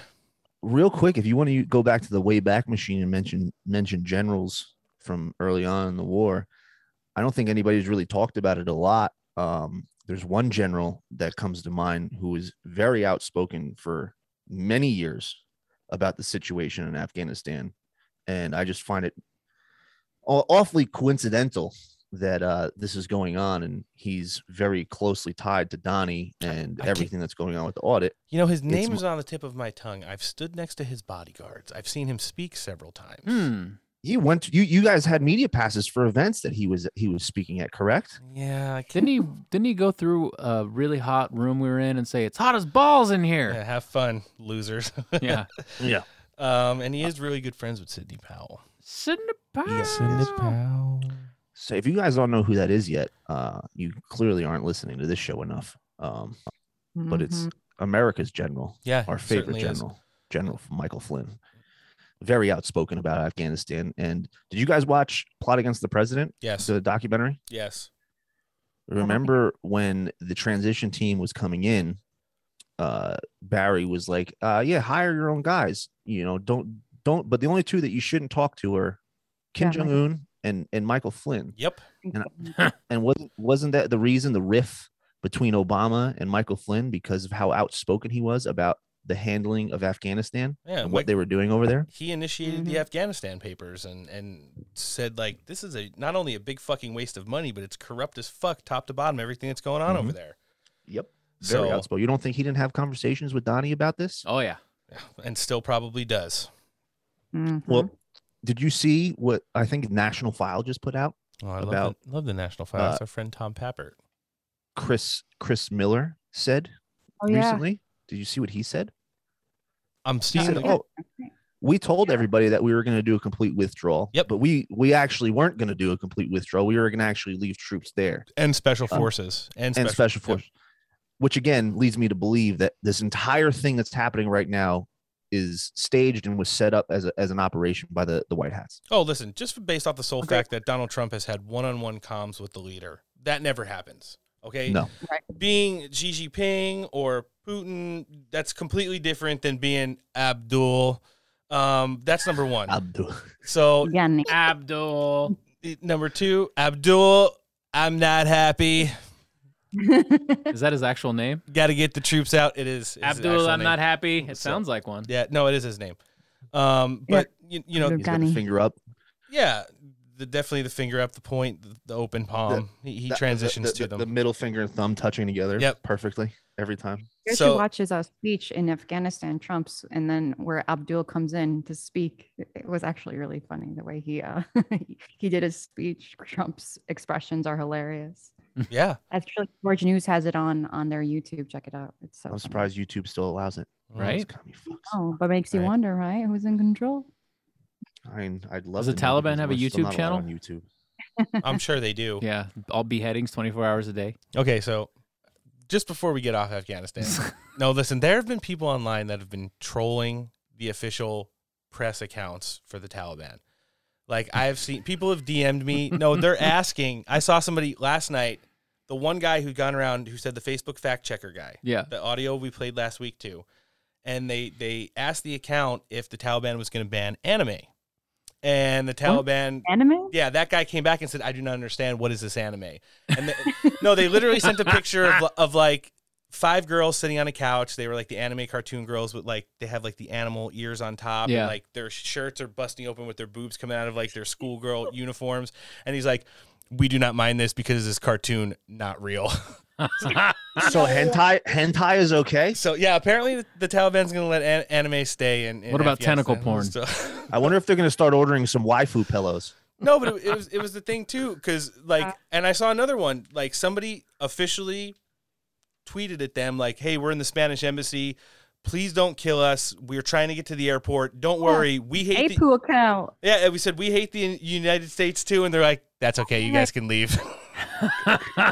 They made us come here. They said the U.S. made us come here, so they're like, "Yeah, we could let you guys leave." And I'm just like, this is really going on right now. So like they're negotiating on Twitter. Yes, that's amazing. Yeah, they're negotiating with terrorists where their own government can't even get in contact with these people. Hey, I saw the And Donnie's still not allowed. Yeah, they're like, hey, maybe we should give Trump back his Twitter account so he can fix this shit. The French and the British have been running some Abdul, do you remember me? Some special ops out of Kabul to get their people out over the last 24 hours, and the videos are pretty intense. They're like driving through gates and armored vehicles, and having British paratroopers go in there and kind of like go street to street to get their citizens out, and we still have not gotten any of ours out. Yeah, and we've hamstringed our you entire think is force. actually legit because there's so much disinformation and propaganda. I mean, the Pentagon from like mid 2000s to 2010 or 11 spent $500 million in psyop. Yeah, well, I don't And necessarily PR teams. Besides And Joe, PR teams. besides Joe Kent, who we had on last week, I don't really trust anybody else from the Central Insurrection Agency. Yeah. So Well, insurrection. Did you see what the British? Well, first off, I want to know what you guys think about the Brits holding the Biden administration in contempt. I like it. albeit unofficial, which I think it was is still very wildly interesting. But did you see what the British did to the Nazis in World War II? And they used all inflatable tanks and planes and trucks. Then you look at the pictures of the 1109. Just coincidentally, 1109. The plane that's de-winged in Washington. That they left and people were falling off of and falling from the sky. Again, another way to pull on Americans' heartstrings. Like all the Republicans are like, oh, we need to go back and save these people. And we got to go back to war. Yeah, They're pulling on everybody's heartstrings. But you look at it, one, the numbers aren't in the same spots. The windows look blacked out. Yep. And it looks like a little beefier than the original, the real plane. Yep. It doesn't look the same. Cheering as they're like running like alongside, like, hey. Yeah, and a jet engine with that kind of power can blow a there'd car. be so much wind, and their Taliban headdresses and things that they're wearing would be blowing everywhere. There was nothing like that. Yeah. With the jet engine going like that. So to me, it looked like that was completely staged just to pull on the Americans' heartstrings. And I heard that those planes were actually dismantled. I don't know for sure. I'd have to do much more digging on that, but Apparently the ones that were used in the missions in and around Operation Scorpion, the one plane that's featured is apparently de-winged and in Washington. So it's kind of weird based on like maybe the call sign of how that plane's coming back up. And then, I did see a politician go and get all choked up talking about the people that were like falling off of it at the airport. And he's like, man, it just reminds me about like the building, the people that couldn't get out that were above the fire. And then he's like, and so it's like, come on, man. You give negative shits about that person that fell off that plane. Yeah. Right. I mean, they wouldn't allow that though. Like, no, I definitely don't think that it was not keep going and knowing that people are on the plane. Like, come on. that was the thing that weirded me out. I was just like, I can't imagine that they would still take off when that was happening. Like granted, they would be overrun if it was a situation like that, but the people running around the plane, like, climbing on it and stuff like that. But it definitely didn't strike me like, I know there's the whole inflatable plane thing or whatever, but Theory. I mean, maybe a repainted plane made to look like a Air Force plane or whatever, if that tail number or whatever has actually been decommissioned and all that stuff, if that wasn't the actual plane. But it didn't strike me as because I watched the video of it, and it didn't strike me as like a fake plane for sure. Like that's definitely you don't find it odd that they showed the video of all of the Afghan people around like climbing on in front of it, and then they didn't show the plane actually take off. They just show it in the air with people falling. Like you don't find that odd. That's interesting. And the fact that how many people that were there probably got run over if that really did happen. Like, that you'd be plane getting was smashed. huge. That's not like a small plane. Plus, like I said, the jet engines, there would be so much wind and force. The force though would suck them in. Yeah. And Well, those engines are pretty high off the ground, away from. But there was no like they wear full like dresses almost, and they weren't floating around. Like there was no wind whatsoever. That would cause a lot of wind in the area because there's such powerful jet engines. Yeah, Kabul. We're not talking like a regular Boeing jet. Kabul is in the base of a canyon too. It's extremely harsh conditions over there. So moving on, but keeping the same pace. You know, we've covered up to this point the administration's mess in Asia, and now we're heading down to some of the more domestic issues, which we necessarily shouldn't be. But instead of coming and giving any insight on what's going on in Afghanistan the day after he gave his 20-minute speech and left immediately without taking questions, Joe Biden came back the next day to give a shorter speech and also take no questions, but be balder in the back. Yeah, I saw that. It was weird. I mean, like James has said, and we say it all the time on this show, I'm sure, you know, Antoinette's in the same, we're watching a movie. I mean, you can't literally have somebody, the Camp David picture, whether it was from May or March of this year and to now, there's no way the entire top of his head went bald in 3 months like that. No, like, maybe he's got a shitty barber. Changing. It's like.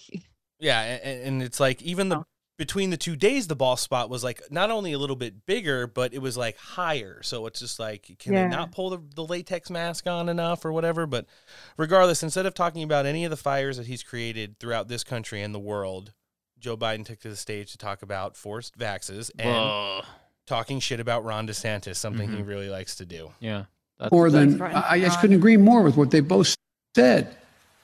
And that's why today I'm directing the Secretary of Education, an educator himself, to take additional steps to protect our children.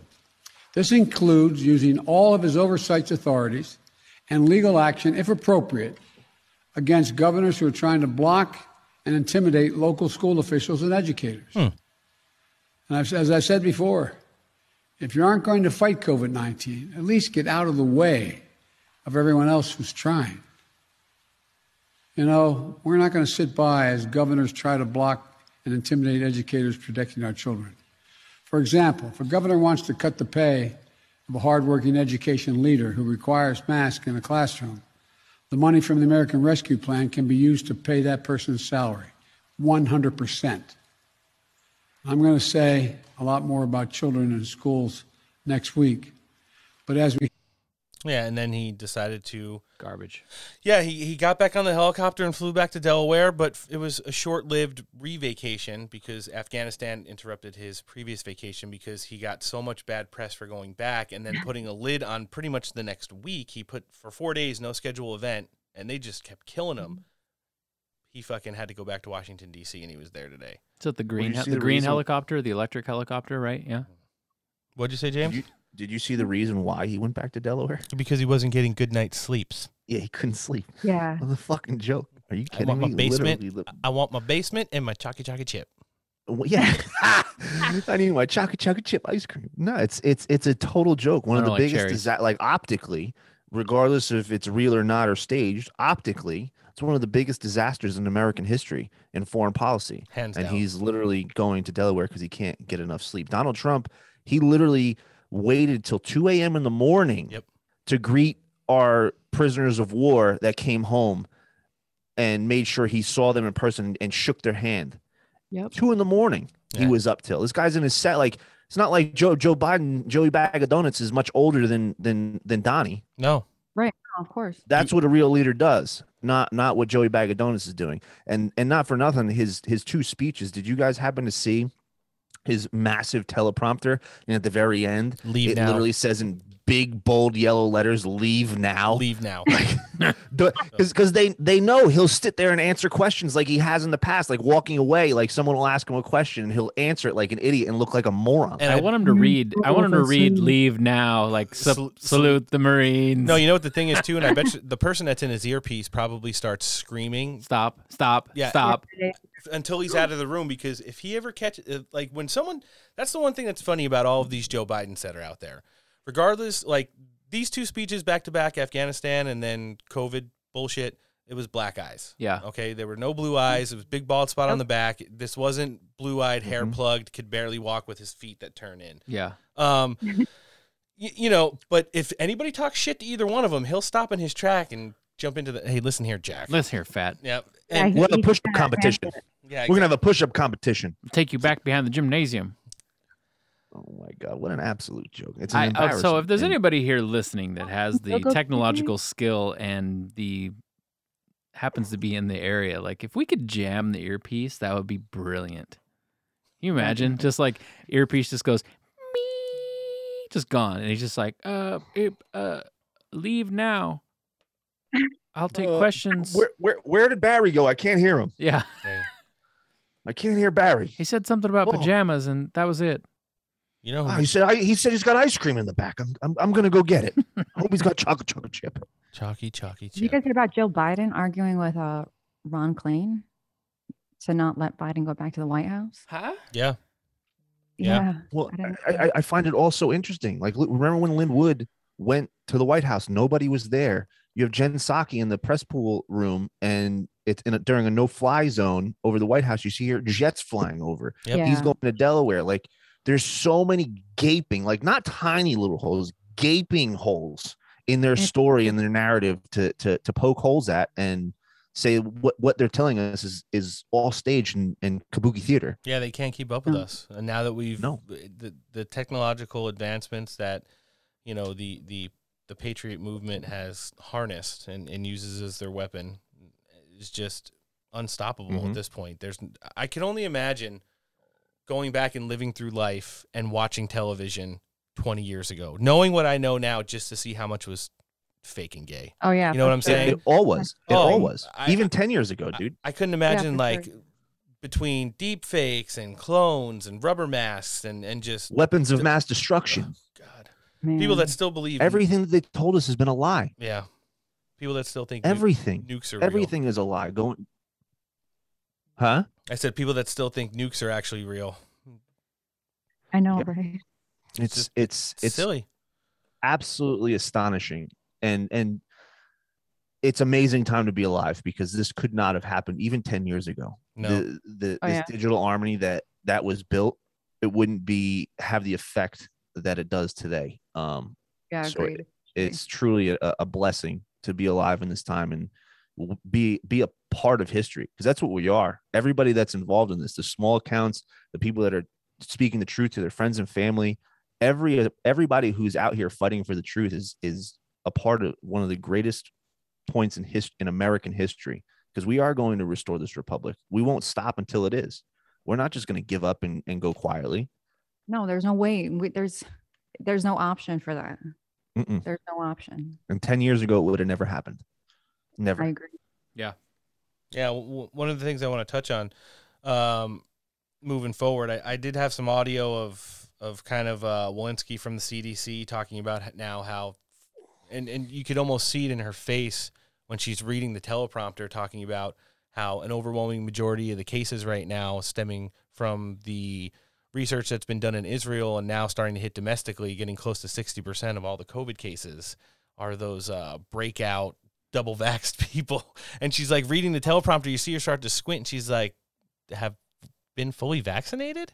And it's just like, yes, the people that got the vaccines are now the ones catching it and catching it worse than ever before. It's amazing. Are you sure you want me to say this? Yeah. Did anybody proofread this? But that was almost as bad as Maria Bartiromo's face, who, when Donald Trump went on there and started talking shit about the booster shots. That's a shorter clip, and I do want to play that one real quick. If you're a pure businessman, you say, you know what, let's give them another shot. That's another $10 billion of money coming in. The whole thing is just crazy. doesn't. You wouldn't think you would need a booster. You know, when these first came out, they were good for life. Then they were good for a year or two, and I could see the writing on the wall. I could see the dollar signs in their eyes of that guy that runs Pfizer. You know, the guy that announced the day after the election that he had the vaccine. But we knew that. How good a business. So, yeah, there was that. I mean, and she almost puts her hand up to cover her mouth with, like, the oh, my God, when he starts talking about how the vaccines are purely, I mean, we know, monetarily based, but not there to actually be a booster of anything. Mm-hmm. You know, the booster and of bullshit. Again, what better way to expose how corrupt Big Pharma is and how money hungry they really are than doing it this way? Like, really think about it. Like, well, it's creating Johnny's repeat customers is the goal for any sort of pharmaceutical thing. It's like you get dependent on this chemical, this product, and you can't live without it. Like that's why Big Pharma loves cholesterol medicine. Yeah. Yep. It's like the people that have they take like anti-depression medicine and stuff like that, and when they stop taking it, they go into like legit withdrawals and like get totally fucked up. Yeah. Oh yeah, they have to go on all like 3 other medications to help them with those withdrawals, and it's a never-ending cycle. Yeah. Well, once a doctor gets somebody on cholesterol medicine, they keep it on them for life, rather than saying, "Hey, maybe you should start working out and eating proper food." Here's the medication so you can continue to live a shitty lifestyle, and we'll keep you on this for the rest of your life, and your insurance company is going to rake in the dough. Yeah, and the medication that incentives. elderly people take that cancels itself out because they're taking 15 different things. Yeah. Awful. Well, no one talks about nutrition and health and exercise. Which is nobody. Ian Smith does. He sure does. Yes, he does. He does. We get him to giggle a lot when he comes on our our show. co-host was down at the event for the veterans. Uh-huh. He was down there with those guys, and he said it was unbelievable. He's like, I've never seen so many jacked out of their mind patriots, like angry, ready to just end people's lives. Yeah, these people will tear your head off. We're okay. He's like, we're good. He's like, if anything happens, we're good. You want to know what though?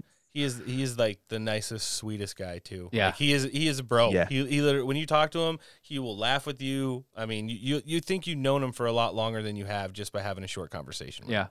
I mean, that's what Ann said. He's going to be on our show fairly soon. We're good setting that up now. Well, make sure you're funny with him because he really likes to laugh. And we had him at the first time, it was kind of like just a standard interview. But when we had him at Clay Clark, we were bullshitting with him, and he was laughing the whole time. So, if you listen to our show, you know that's all we do is bullshit and crack jokes. Yeah, you know shit. You know what's not funny? Well, it might be funny. Are some of the new numbers released from Rasmussen this week that talk about goes into a little buyer's remorse, but then kind of gives a sort of insight into what the voter base is feeling like in the country right now. And I have to, put out the disclaimer that we all know that poll numbers are skewed, but I think Rasmussen's been one of the closest ones since 2015 in regards to, all things regarding the presidency, at least. Back in October of 2020, 45 to 45 across the board, all registered voters, Biden and Trump. As of this week, Democrats versus Republican, 36 for Biden, 52 for Trump. All registered voters, 36 for Biden, 46 for Trump %. So, yeah, Joe Biden's stock has fell nearly 10%, which means in actuality it's a lot more than that. Ouch. I was going to say I call bullshit. Yeah, I think he really got 36%. But let's look at some of the other changes in demographics, which may actually be accurate. There's a 13% drop in Joe Biden's favorability amongst registered Democrats. Okay, and that's some of the numbers I just read. 18 to 32, so most likely to go out and actually vote. Nearly 12% drop in satisfaction for the Democrat Party and Joe Biden. Almost 20% of African Americans. I lost the votes. And out of the entirety of the Democrats canvassed in these polls, 1 in 10 said they absolutely regretted their vote and would change it. I'm sure it's 1 in 10? I'm pretty sure it's more. Well, than it just that. said 1 in 10 registered Democrats, and that was one of the stats that were on the bottom of this. There was one that came out just about at the same time, and it's about Kamala Harris being qualified to become president. She's not.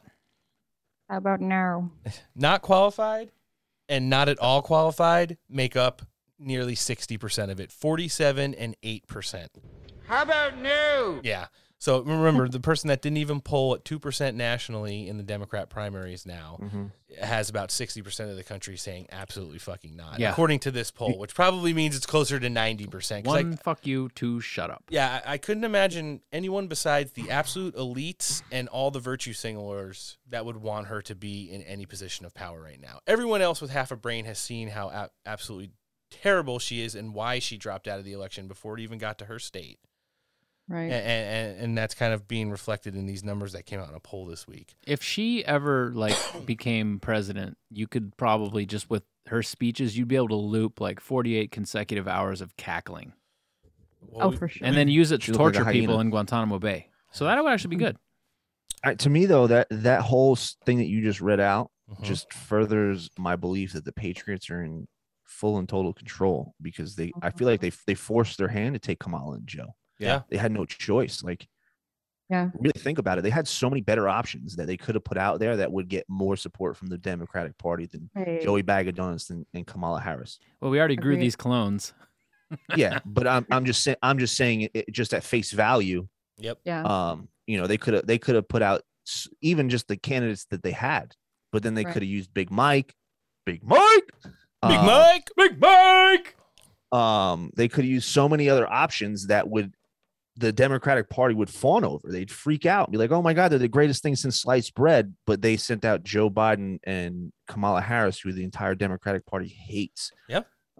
So to me, that just leads me to believe that the Patriots forced their hand. They cornered them. They had no choice but to send those people out because there's no way the Democratic Party is they're stupid. They're dumb, but that's stupid. Yeah, they could have done a lot better. That's for Yeah, sure. I mean, look, even Tulsi Gabbard. It's so obvious. so It's many so people, obvious. you know.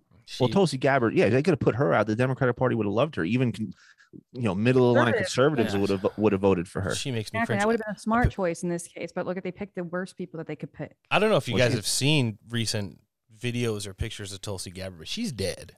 She's dead? Yeah. I mean, the person that's been on TV lately that's supposed to be her, like the thin one with the grayish hair, it's not her. 0%. I haven't seen Well, it. and she spoke at the same event that China Dan spoke at. Yep. The Klaus Schwab youth thing, and it's so funny because they scrubbed that. If you actually go to the website to see who the speakers were, they removed Dan Crenshaw from the list of speakers. But if you use the Wayback Machine, Yep. Got him. Or you go look if you go look on the InfoWars website. That Wayback Machine is brilliant. Sure is. Brilliant. I'm surprised they haven't scrubbed that from the internet Yet. Well, if the Patriots are in control, then we're always going to have the Wayback Machine. now the scrubbing is still coming. We're getting messages. People are getting unsubscribed from us on Rumble, and I got unsubscribed from X22 on Rumble. Wow. I watch his show daily, and I got unsubscribed. So the censorship is going to those other platforms as well. James, I got to ask you, and I've asked several people that have come on the show the last 2 weeks, and even more people online. Every time I bring it up, they kind of blow me off. Without even saying anything, they just kind of segue out of the segment. We have this infrastructure bill. All right. It's a disaster. We don't need to get into the specifics. Pelosi's calling everyone back to hopefully put that Band-Aid on the dumpster fire that's going on in D.C. right now. By ramming that through, we all know what it would lead to. One thing that's really confusing to me, and I haven't been able to get any disposition on, you may not know or have an opinion on it, but Chuck Grassley, Trust Grassley. In the last 10 days, I've seen Chuck Grassley go out and do a vaccine rap video at an event in Iowa, and he voted for the infrastructure bill. Gross. I saw that. I just want to know your feelings on it because I haven't even been able to have a conversation. I mean, I've talked to Reverse. I've tried to talk to Anon 17. I brought it up last week with whoever our guest was. I can't remember off the top of my head, and they were just kind of like, "Yeah, I mean, there's a lot of Republicans that sign on to that, and they kind of just go off and they're like, talking about something else." So, bad taste in everybody's mouth. Yeah. So my feeling is, there's sleepers on both sides. Mm-hmm. That's my feeling, and I at this point I'm basically holding reservations for everybody at the end of the day. Because sleepers work both ways. It's not just good guys. The bad guys have sleepers with the Patriots. Patriots have sleepers inside enemy lines, 100%. And when all is said and done, and we win this war, and the dust settles, and the information starts to come out, I guarantee there's going to be people that we loved, that we thought were the Patriots of the highest order, that were actually sleepers for the enemy. Yeah. And there's going to be people that we thought were evil pieces of shit that were actually sleepers for the Patriots. And it's, I think, part of the fog of war. Yeah. I really think that. I really think that certain players have a certain role in this story that they have to carry out. And whether Chuck Grassley is carrying out an order, he's actually really a sleeper for the enemy, I can't tell you. I really can't. And I from the things that I've seen, trust Grassley, his posts about harvesting corn and it's harvest season, things like that, makes me want to believe he is a good guy. But at the end of the day, I know just as much as you guys do. I couldn't tell you either way. And I think when all is said and done, that's really when we're going to be able to pass judgment on each and every single one of these people. Like for me, hearing, people, a lot of patriots can't stand Mike Pence. Right. And optically, I'm not a fan either. Never was. I never really trusted the guy. No. But then you hear Chris Miller's speech where he goes off script and starts crying. Yeah. And says, I want to thank Mike Pence for being a guy to lean on, someone that helped me through this entire thing. And, Chris Miller is a colonel in special forces and counterintelligence, and has probably seen some of the craziest things that none of us could even fathom. And to get that guy emotional over something is not something that's going to happen overnight. No. And based on what happened with Afghanistan and how I feel devolution is playing out, I really think that Chris Miller and Ezra Cohen-Watnick are really, at the top of the list when it's comes to carrying out this devolution plan. Yeah, absolutely. So, again, another guy like Mike Pence, I can't tell you whether he's a good guy or not, and again, with him doing what he did on the 20th or the 6th, if that didn't happen, we wouldn't see all the things that we're seeing right now. That's a good point. We wouldn't know. I've been trying to tell people that for a long time, but they trip out. They're like, no, he's bad. I'm like, you don't understand what's happening. We don't know everything, but you have to keep an open mind that there's going to be a lot of people that we did not like that are going to turn out to be some of the best patriots working on the inside that have risked their livelihoods and everything. Jeff Sessions, I think, is one of them. Gotta be Sessions. History is going to shine a bright light on the sword that he fell on. Yep. But again, I could be wrong. And I can't pass judgment on anybody. And I think we're like you said earlier, Ron, we're watching a movie. Yeah. And what makes a good movie is good actors, and everybody is playing a role. And I definitely feel like we're getting towards that montage that leads to the climax in the film, though. I mean, we're seeing kind of a global scale. Yeah. But I don't know. I don't know who's who. I can't tell you like, oh, Chuck's a good guy. Definitely. No, I can't say that. I can't say the same thing with Kayleigh McEnany. She's out there pushing for the jab, or Sarah Sanders. They're all pushing. DeSantis, same thing. Like I can't pass judgment on anybody at this point. And I hold, there's a few Hollywood actors and actresses that you can be like, all right, that person's an evil piece of shit. Like Jay-Z hanging out with Marina Abramovich and Lady Gaga. Those things are blatantly obvious. But Bill Gates and Jeffrey Epstein and all those players. I mean, they're just kind of, Abramovich is Bill Gates' spiritual advisor as well. Exactly. So exactly. So everybody else in between though, that's playing a role, I have no idea. I want to say I know. I want to say that this person is good. I want to say I like this person. No, a lot of moving parts. There's so much. There's so much. And if anybody sits here and speaks with absolutes, in my opinion, they shouldn't be trusted. Yeah. Because how do you know? How do you fucking know? I was saying about AOC, for example. I feel like everybody always brings her up. Stupid. It's like, nobody could be that dumb, and she's pushing this agenda harder than anybody. And it's, to me, that's pushing away like the moderate liberals, like the true JFK type liberals are seeing people like AOC and they're like, this is not what I believe in. Like, these people are crazy. I mean, she did audition for her role, literally audition for her role. Yep, of course she did. Yeah, I've met some really dumb bartenders on the bartenders. rooftop. And, I feel even if she came out as a white hat, so-called, white hat, I don't know if I'd be able to trust her. She did her job way too fucking good. Yeah. Who knows? I'm very interested to see who's on what side at the end of this story, because we're going to find out. Oh, surely. One of the other things I wanted to touch on briefly was that, there's so many people calling for, I've seen Gates and MTG and, just anyone who will go on talking about impeachment and the 25th Amendment. I really do think, in the big scheme of things, those are necessarily off the table, like for the time being, because it's for Joe Biden. Yeah, 100%. Because nobody wants Kamala Harris in there. Ugh. And then there's been audio resurfacing on lately from some podcasters, and I actually heard it on America One the other day, where they were talking about One America, where they were talking about how Nancy Pelosi was like, in August, she was like, I know my role. My role is second place. My role is second in command.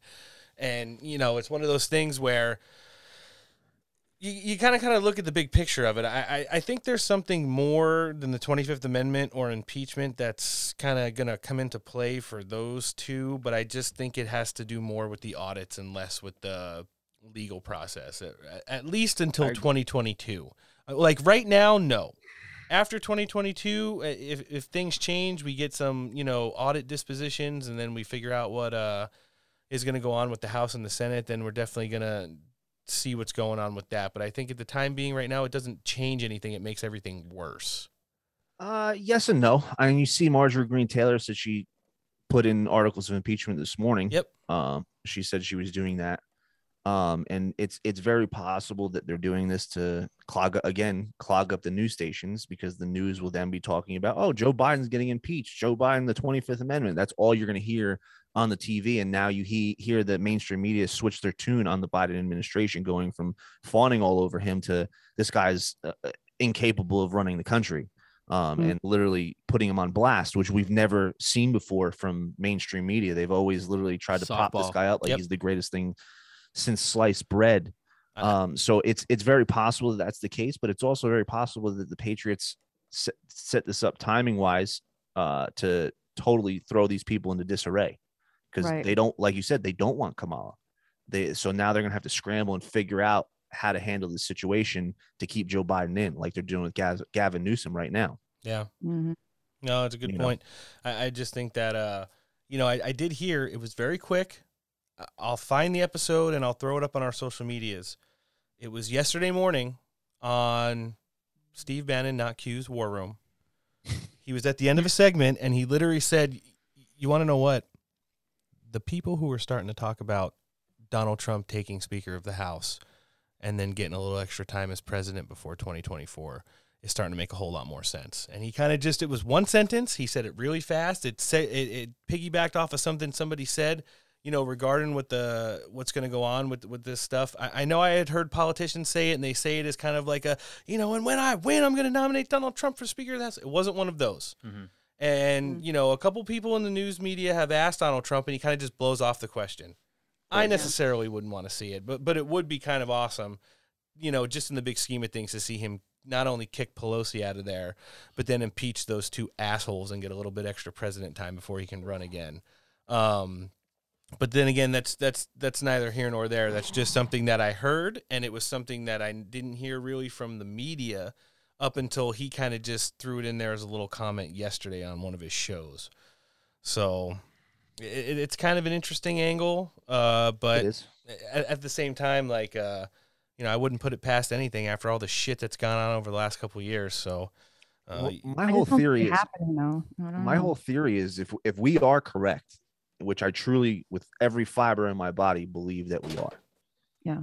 We cannot go back to the way things are. No, never. It cannot happen. And by installing Donald Trump as the Speaker of the House will not dismantle this corrupt establishment that we're currently in. It'll just continue it. That's all it'll do. So me personally, I don't think that's something that's going to happen. Could it happen? Yes, absolutely. But I don't think that's the end goal, because again, if we just remove and replace these people, how long until it's corrupted again? 5 years, 10 years, 100 years, it'll happen again. If it's the same exact system, it's just a matter of time. Because as much as we want to get everybody, and that's the whole purpose of everything, you're not going to be able to. There's going to be, people children and new people that want to carry on this legacy that the deep state, that this deep state is pushing out there. It won't just you won't be able to eradicate evil completely. It's just not possible. You need evil to have good. So I just don't think that they can just remove and replace. It has to be started over from scratch based on our Bill of Rights and our Constitution. And that's where we have to go, because otherwise it's all for nothing. We're trying to leave a free country for future generations. Again, just removing, replacing, that's not a free country. We're just going to go back to the way we were very quickly, probably within our lifetime.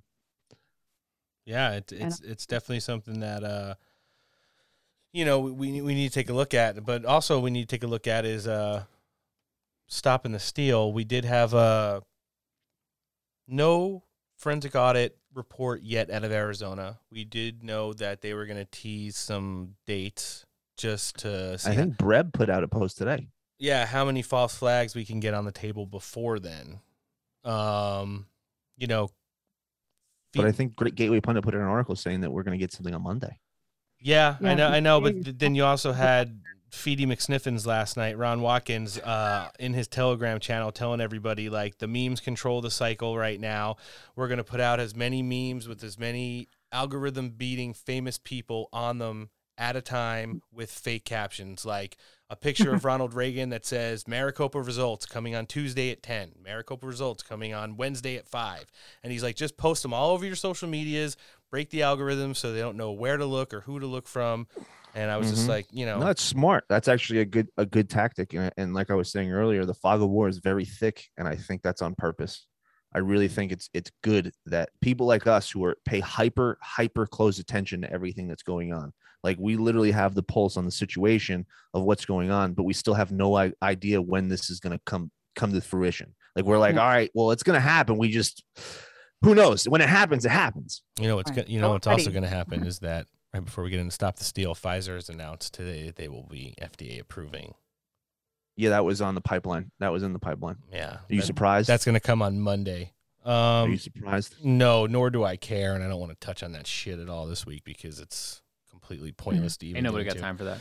No, they did hold a America First election integrity rally a night or so ago outside of Gettysburg, Pennsylvania, because some of the higher ups in the state legislature thought it would be appropriate to block Doug Mastriano and his team. He was assembled with Wendy Rogers, Mr. Teddy Daniels, amongst others, and kind of kicked them down the road to Harrisburg to do it in a basically hotel conference room. Thousands of people did show up, though, and were pretty fired up to hear Wendy Rogers talk, as they always are. Let's hear what he had to say during that. And I just on how excellent these experts are. FrankSpeech.com. Cyber Ninjas is the overarching contractor, and they are an application security company, so they can determine if an app is secure.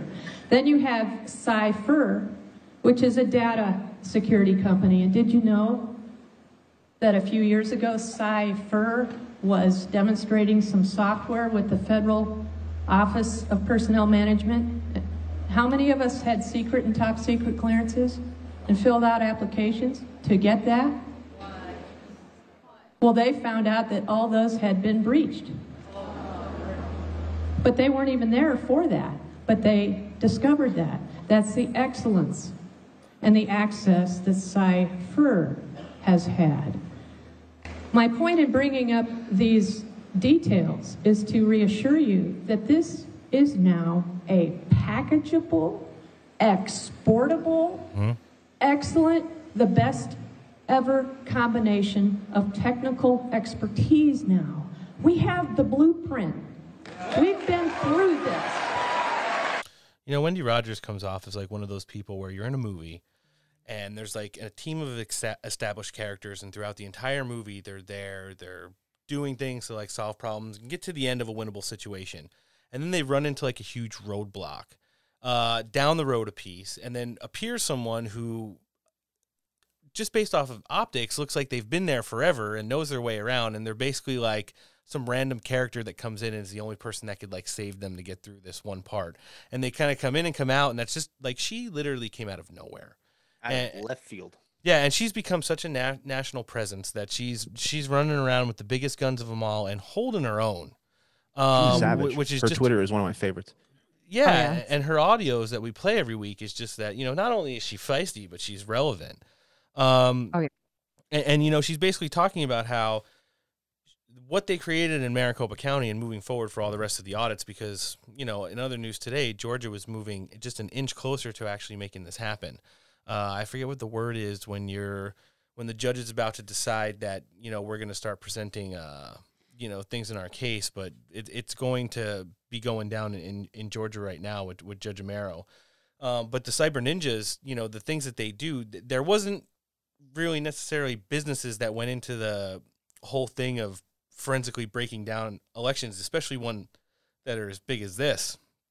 And now you have people that have pretty much written the blueprint for it, and moving forward are going to be able to use that in other elections. Did you guys hear how Cyber Ninjas got the job though? Maybe.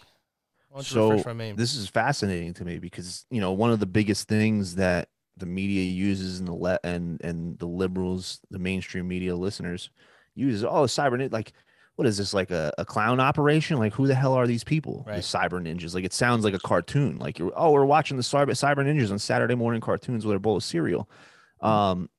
They reached out to all of the biggest auditing companies in the country. They reached out to all of them.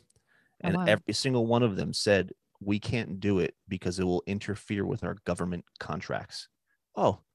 Wonder why it would interfere with their government contracts. Because maybe you'd be exposing the government for how corrupt that they are. But that's why they were literally the last ones asked, and they were the last ones on the table, and they took the job. Yeah, that's pretty amazing. I know we had the CEO on here.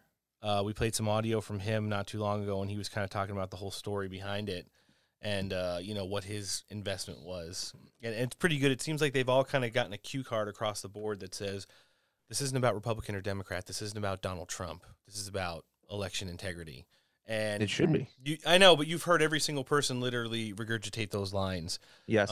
Throughout the course of these forensic audits. Someone who kind of goes a little bit more off the cuff is Liz Harrington. And although we've heard some fire from her previously, she was there in Pennsylvania with Wendy Rogers and Doug Mastriano the other night, too. Let's hear what she had to say.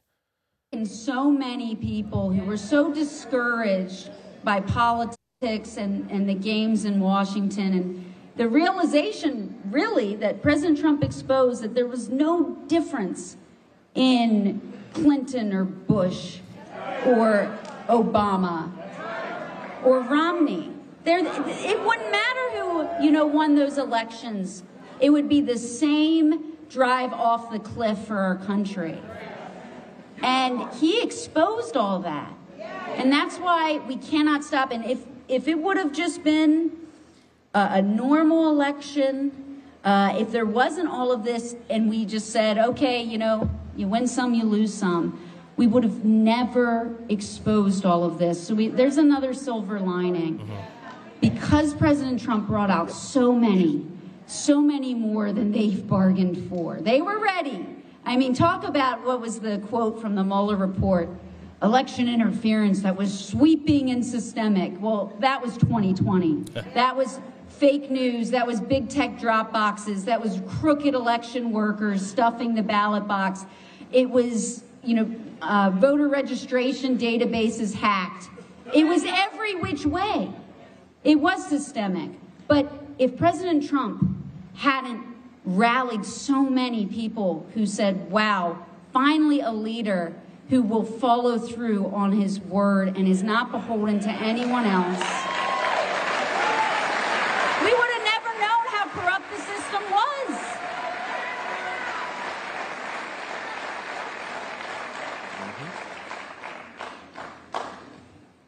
So now it's up to us to root it out, because we have to have accountability, and the way we get accountability is we audit all 50 states, shore up our election systems, get rid of this rigged mail-in ballot schemes, drain the swamp, get back to voter ID, proof of citizenship, paper ballots. We have to have a secure system. Yeah, she's been on fire lately, I'll be honest with you.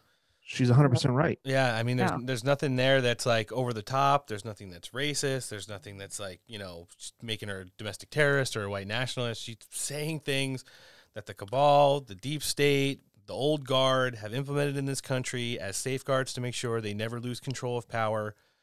I don't know where it's somewhere so far back, but when that one time they slipped and the thread came out that was able to get pulled, to look at where we're at now, it's just pretty amazing.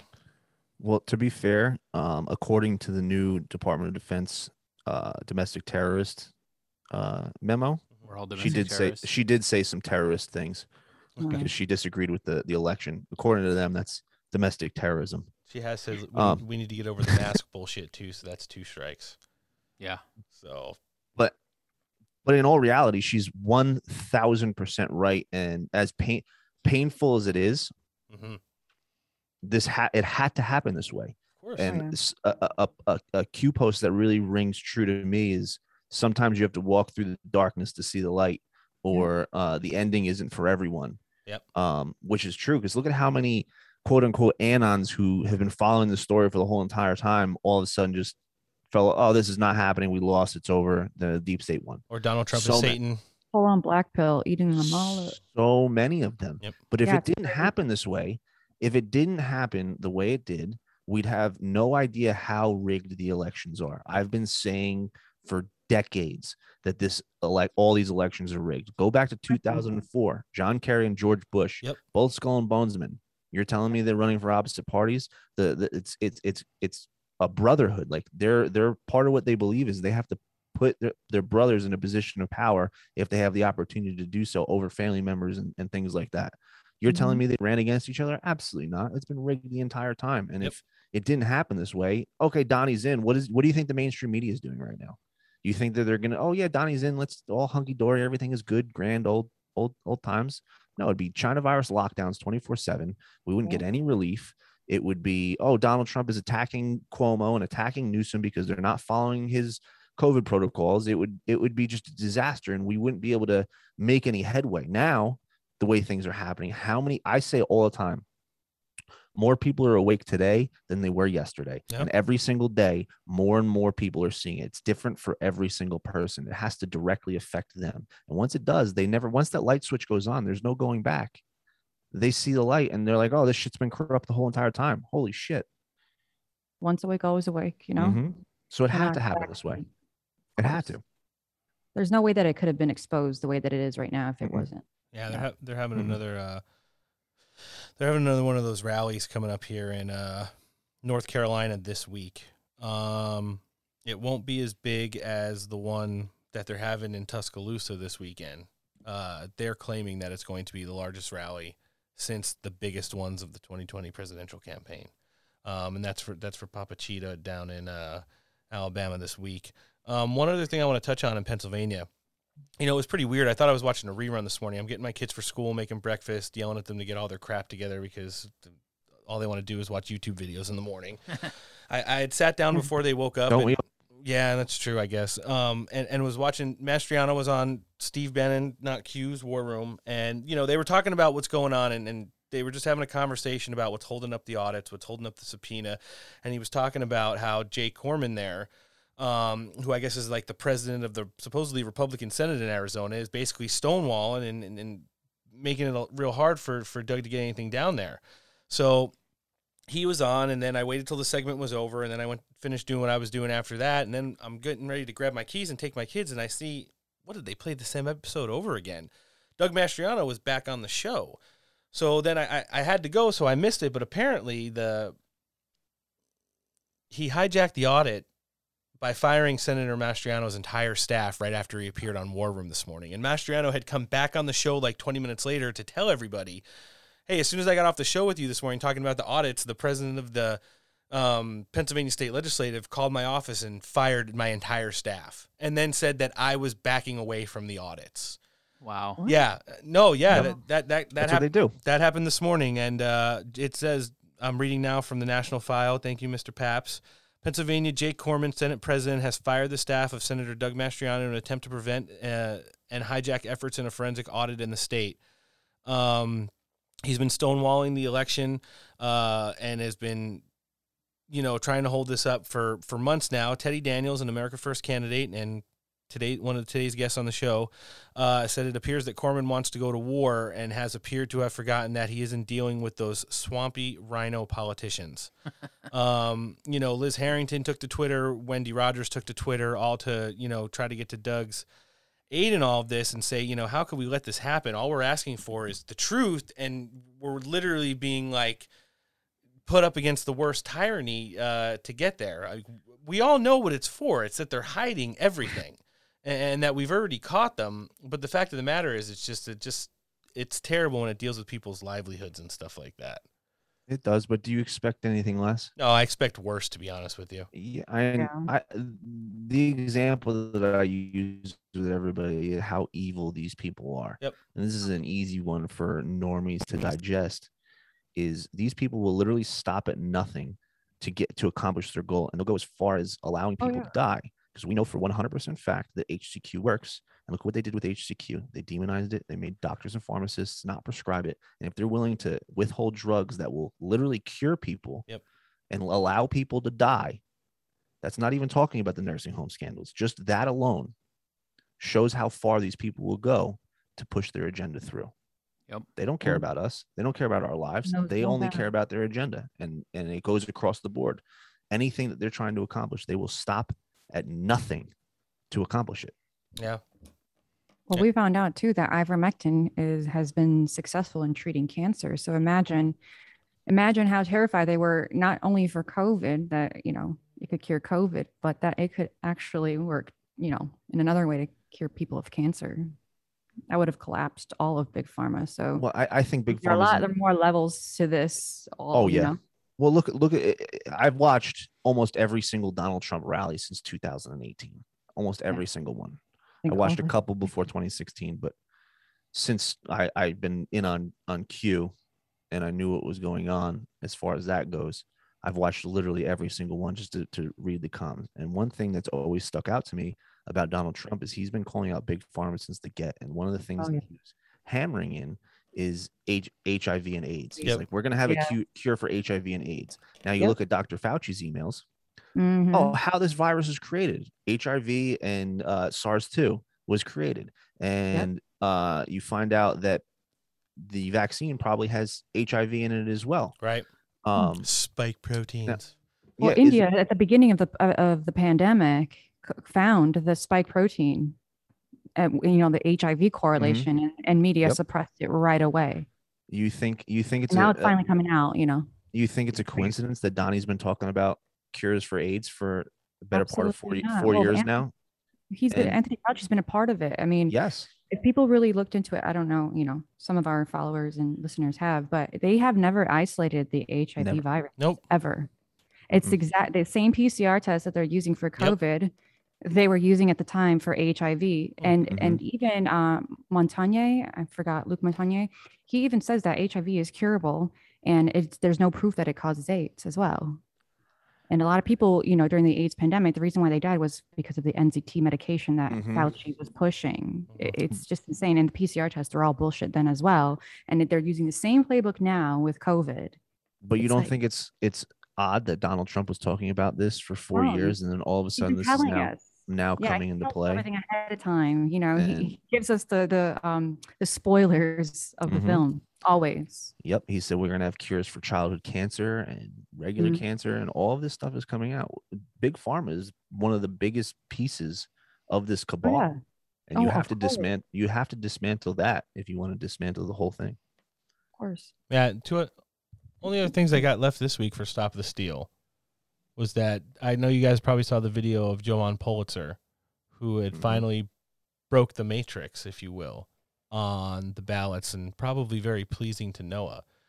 Not serial numbers, not watermarks, but he was able to find matrix dots, which basically showed where the ballots were printed, what batches they came from, and even a date, by being able to tabulate a certain amount of, infrared dots on the ballots. I mean, I watched the video. It's only 2 minutes long, but it was pretty cool the way he showed it. And he says he's been trying to figure this out. It wasn't that he wasn't able to identify that the spots were on all of these ballots. It's that the actual code and, testing his theory onto where and when they were printed and came from, he was able to get to the bottom of this week. So I thought that was pretty cool. Because, I mean, the guy's pretty much done it all. He's hacked the Dominion voting machines in real time. He's changed votes in real time.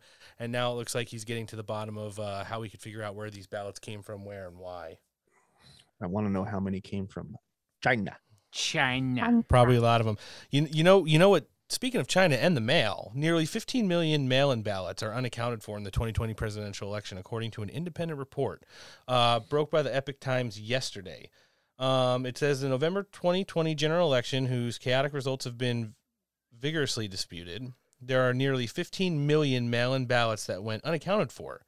and according to a government group that focuses on election integrity. And they basically said that, they had talked to the post office and put out a lot of these red flags before. But the data compilation shows that during the 2020 election, there were 14.7 million ballots whose whereabouts were deemed, quoting now, unknown by election officials, according to the brief. Oh. So, yeah, the USPS Inspector General did not take responsibility and also had no comment. Imagine that. Of course.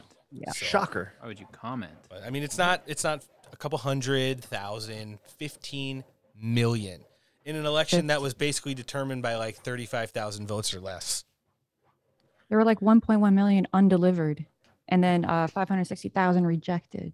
Well, you think that the situation in California is isolated? You think where they're just pulling ballots out of the mailbox because they had the master key is just for California? You think they probably did it in the general election as well, and they just went around and just started removing ballots? Yeah. So definitely some hot stuff moving forward towards next week. Hot damn, was this a action-packed episode? What do you guys think? Yep. Had a great time. I had a blast, and I'm truly honored that you had me on with Mr. Teddy Daniels. Guy's a legend. Yeah, well, we're truly honored to have you back come on the show all the time because you definitely extend those conversations into places that we don't always have the time or knowledge even to, really get into. No, I'm saying it in a good context. It's good to get someone in here that could, instead of just talking about the news, really kind of get into some of the, specifics that go into what frames those stories and things outside the box of normal group thinking and why. So appreciate that. Yeah, James, before we let you go, why don't you tell everybody in our listening audience where they could find you guys on social media, listen to your podcast, whatever you want to give out, website? Yeah, you can find us We the People Radio with periods in between each word. WPR USA _ our other one. But you can find all our content on Rumble, all major podcast platforms except for Spotify and those cucks over at YouTube. But also you can find all of our content on our website, WPRUSA.com. And if you want to be a walking meme, pick up some sweet White Boy Summer merch. It's almost over. Nice. White Boy Summer's coming to an end. Get it. You know what you can also get? The Steak for Breakfast podcast on all major podcasting platforms. You can listen to us on iTunes, Spotify, Pandora, Podbean, and Google Podcast. Subscribe, rate, and review the shows. And don't forget to download, listen, like, follow, and share. Social media has become a lot more easier to get across over the last couple weeks because of our Linktree now. So you go on Instagram, Steak for Podcast Breakfast, hit the Linktree. It'll take you to everything. It's got our website, our backup accounts, our Twitter, Antoinette's Telegram, her Instagram, our email, you name it, it's there. So definitely something that you want to look into, finding us on all our social media platforms. You could also find our website where you could stream the show if you're having problems listening to it on the other platform.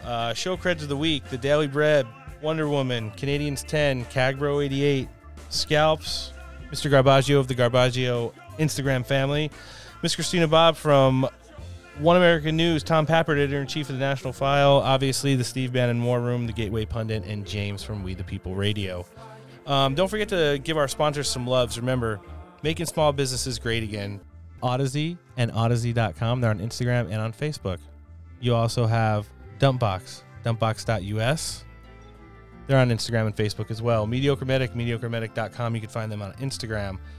Mike down at West Coast Survival Arms. Hit him up at 619-870-6992. He's also on Facebook Messenger. Man Rubs, don't mistreat your meat. We're getting towards the end of the summer, and you're probably going to have a couple end of summer parties. Like James mentioned, White Boy Summer is coming to a close, and I couldn't imagine any way better to celebrate that than sprinkling some Man Rubs on something you're going to grill, smoke, and eat. I'm hungry. Yeah, it's getting to be that time of the day. And, of course, Stay Ready Gear and Stay Ready Gear holsters. Ladies and gentlemen, we do have a lot of action-packed shows coming up that we want to get across to you today. Next week, Jordan Sarmo, who's recovered from his COVID pneumonia, is going to be joining us as a guest host, and we are going to have Dr. Russell Saraski, certified neurologist, and Matt Brainerd of just about everything from Stop the Steal to Save the January 6th insurrectionists, and election integrity, you name it, Matt's got his hands in it. and that's going to be next week. Norbin Laden's going to be on the 31st of August. Kayla Michelle, the Fit Patriots, coming back on September 7th. Mr. Jeremy Bravo is going to be making his first appearance on the show on the 10th of September. And then moving towards a little bit later in the month on the 17th, we've booked former Sky News anchor, current CEO, owner, and operator of New Earth Media, Miss Hannah Kirkpatrick. Nice. Yeah. So, Friends of the Week, some of the regulars. We got Kalila 3.1, Axios 6.0. That Southern dude had a couple fire memes this week. What I mean to say, period in between this each word. And we cannot forget Miss Baby Cakes 2.0. Before we let you go, we ask you guys to do a little bit of homework in between each show. And let's not forget about all the things that you should be doing on your own anyways. Number one, do your own research. The narrative that's shaped on this show has nothing to do with the way you should either believe or feel in. I'm sure James feels the same way about his show too. Our opinion is just that, and that's where it ends. Go and do your own research. If there's something that interests you or you don't think is right, or maybe you think is wrong, try to figure it out for yourself. Hold the line, ride it, buy the dip, get the fug in here, snatch the wigs from Miss Natalie Denise. I like it. Let's see what happens, but most importantly, where we go one, we go all. Ladies and gentlemen, this has been episode 56 of the Steak for Breakfast podcast. I'm Rome, and joined as always by Noah and Antoinette. We'll talk to you guys next week, but until then, take care.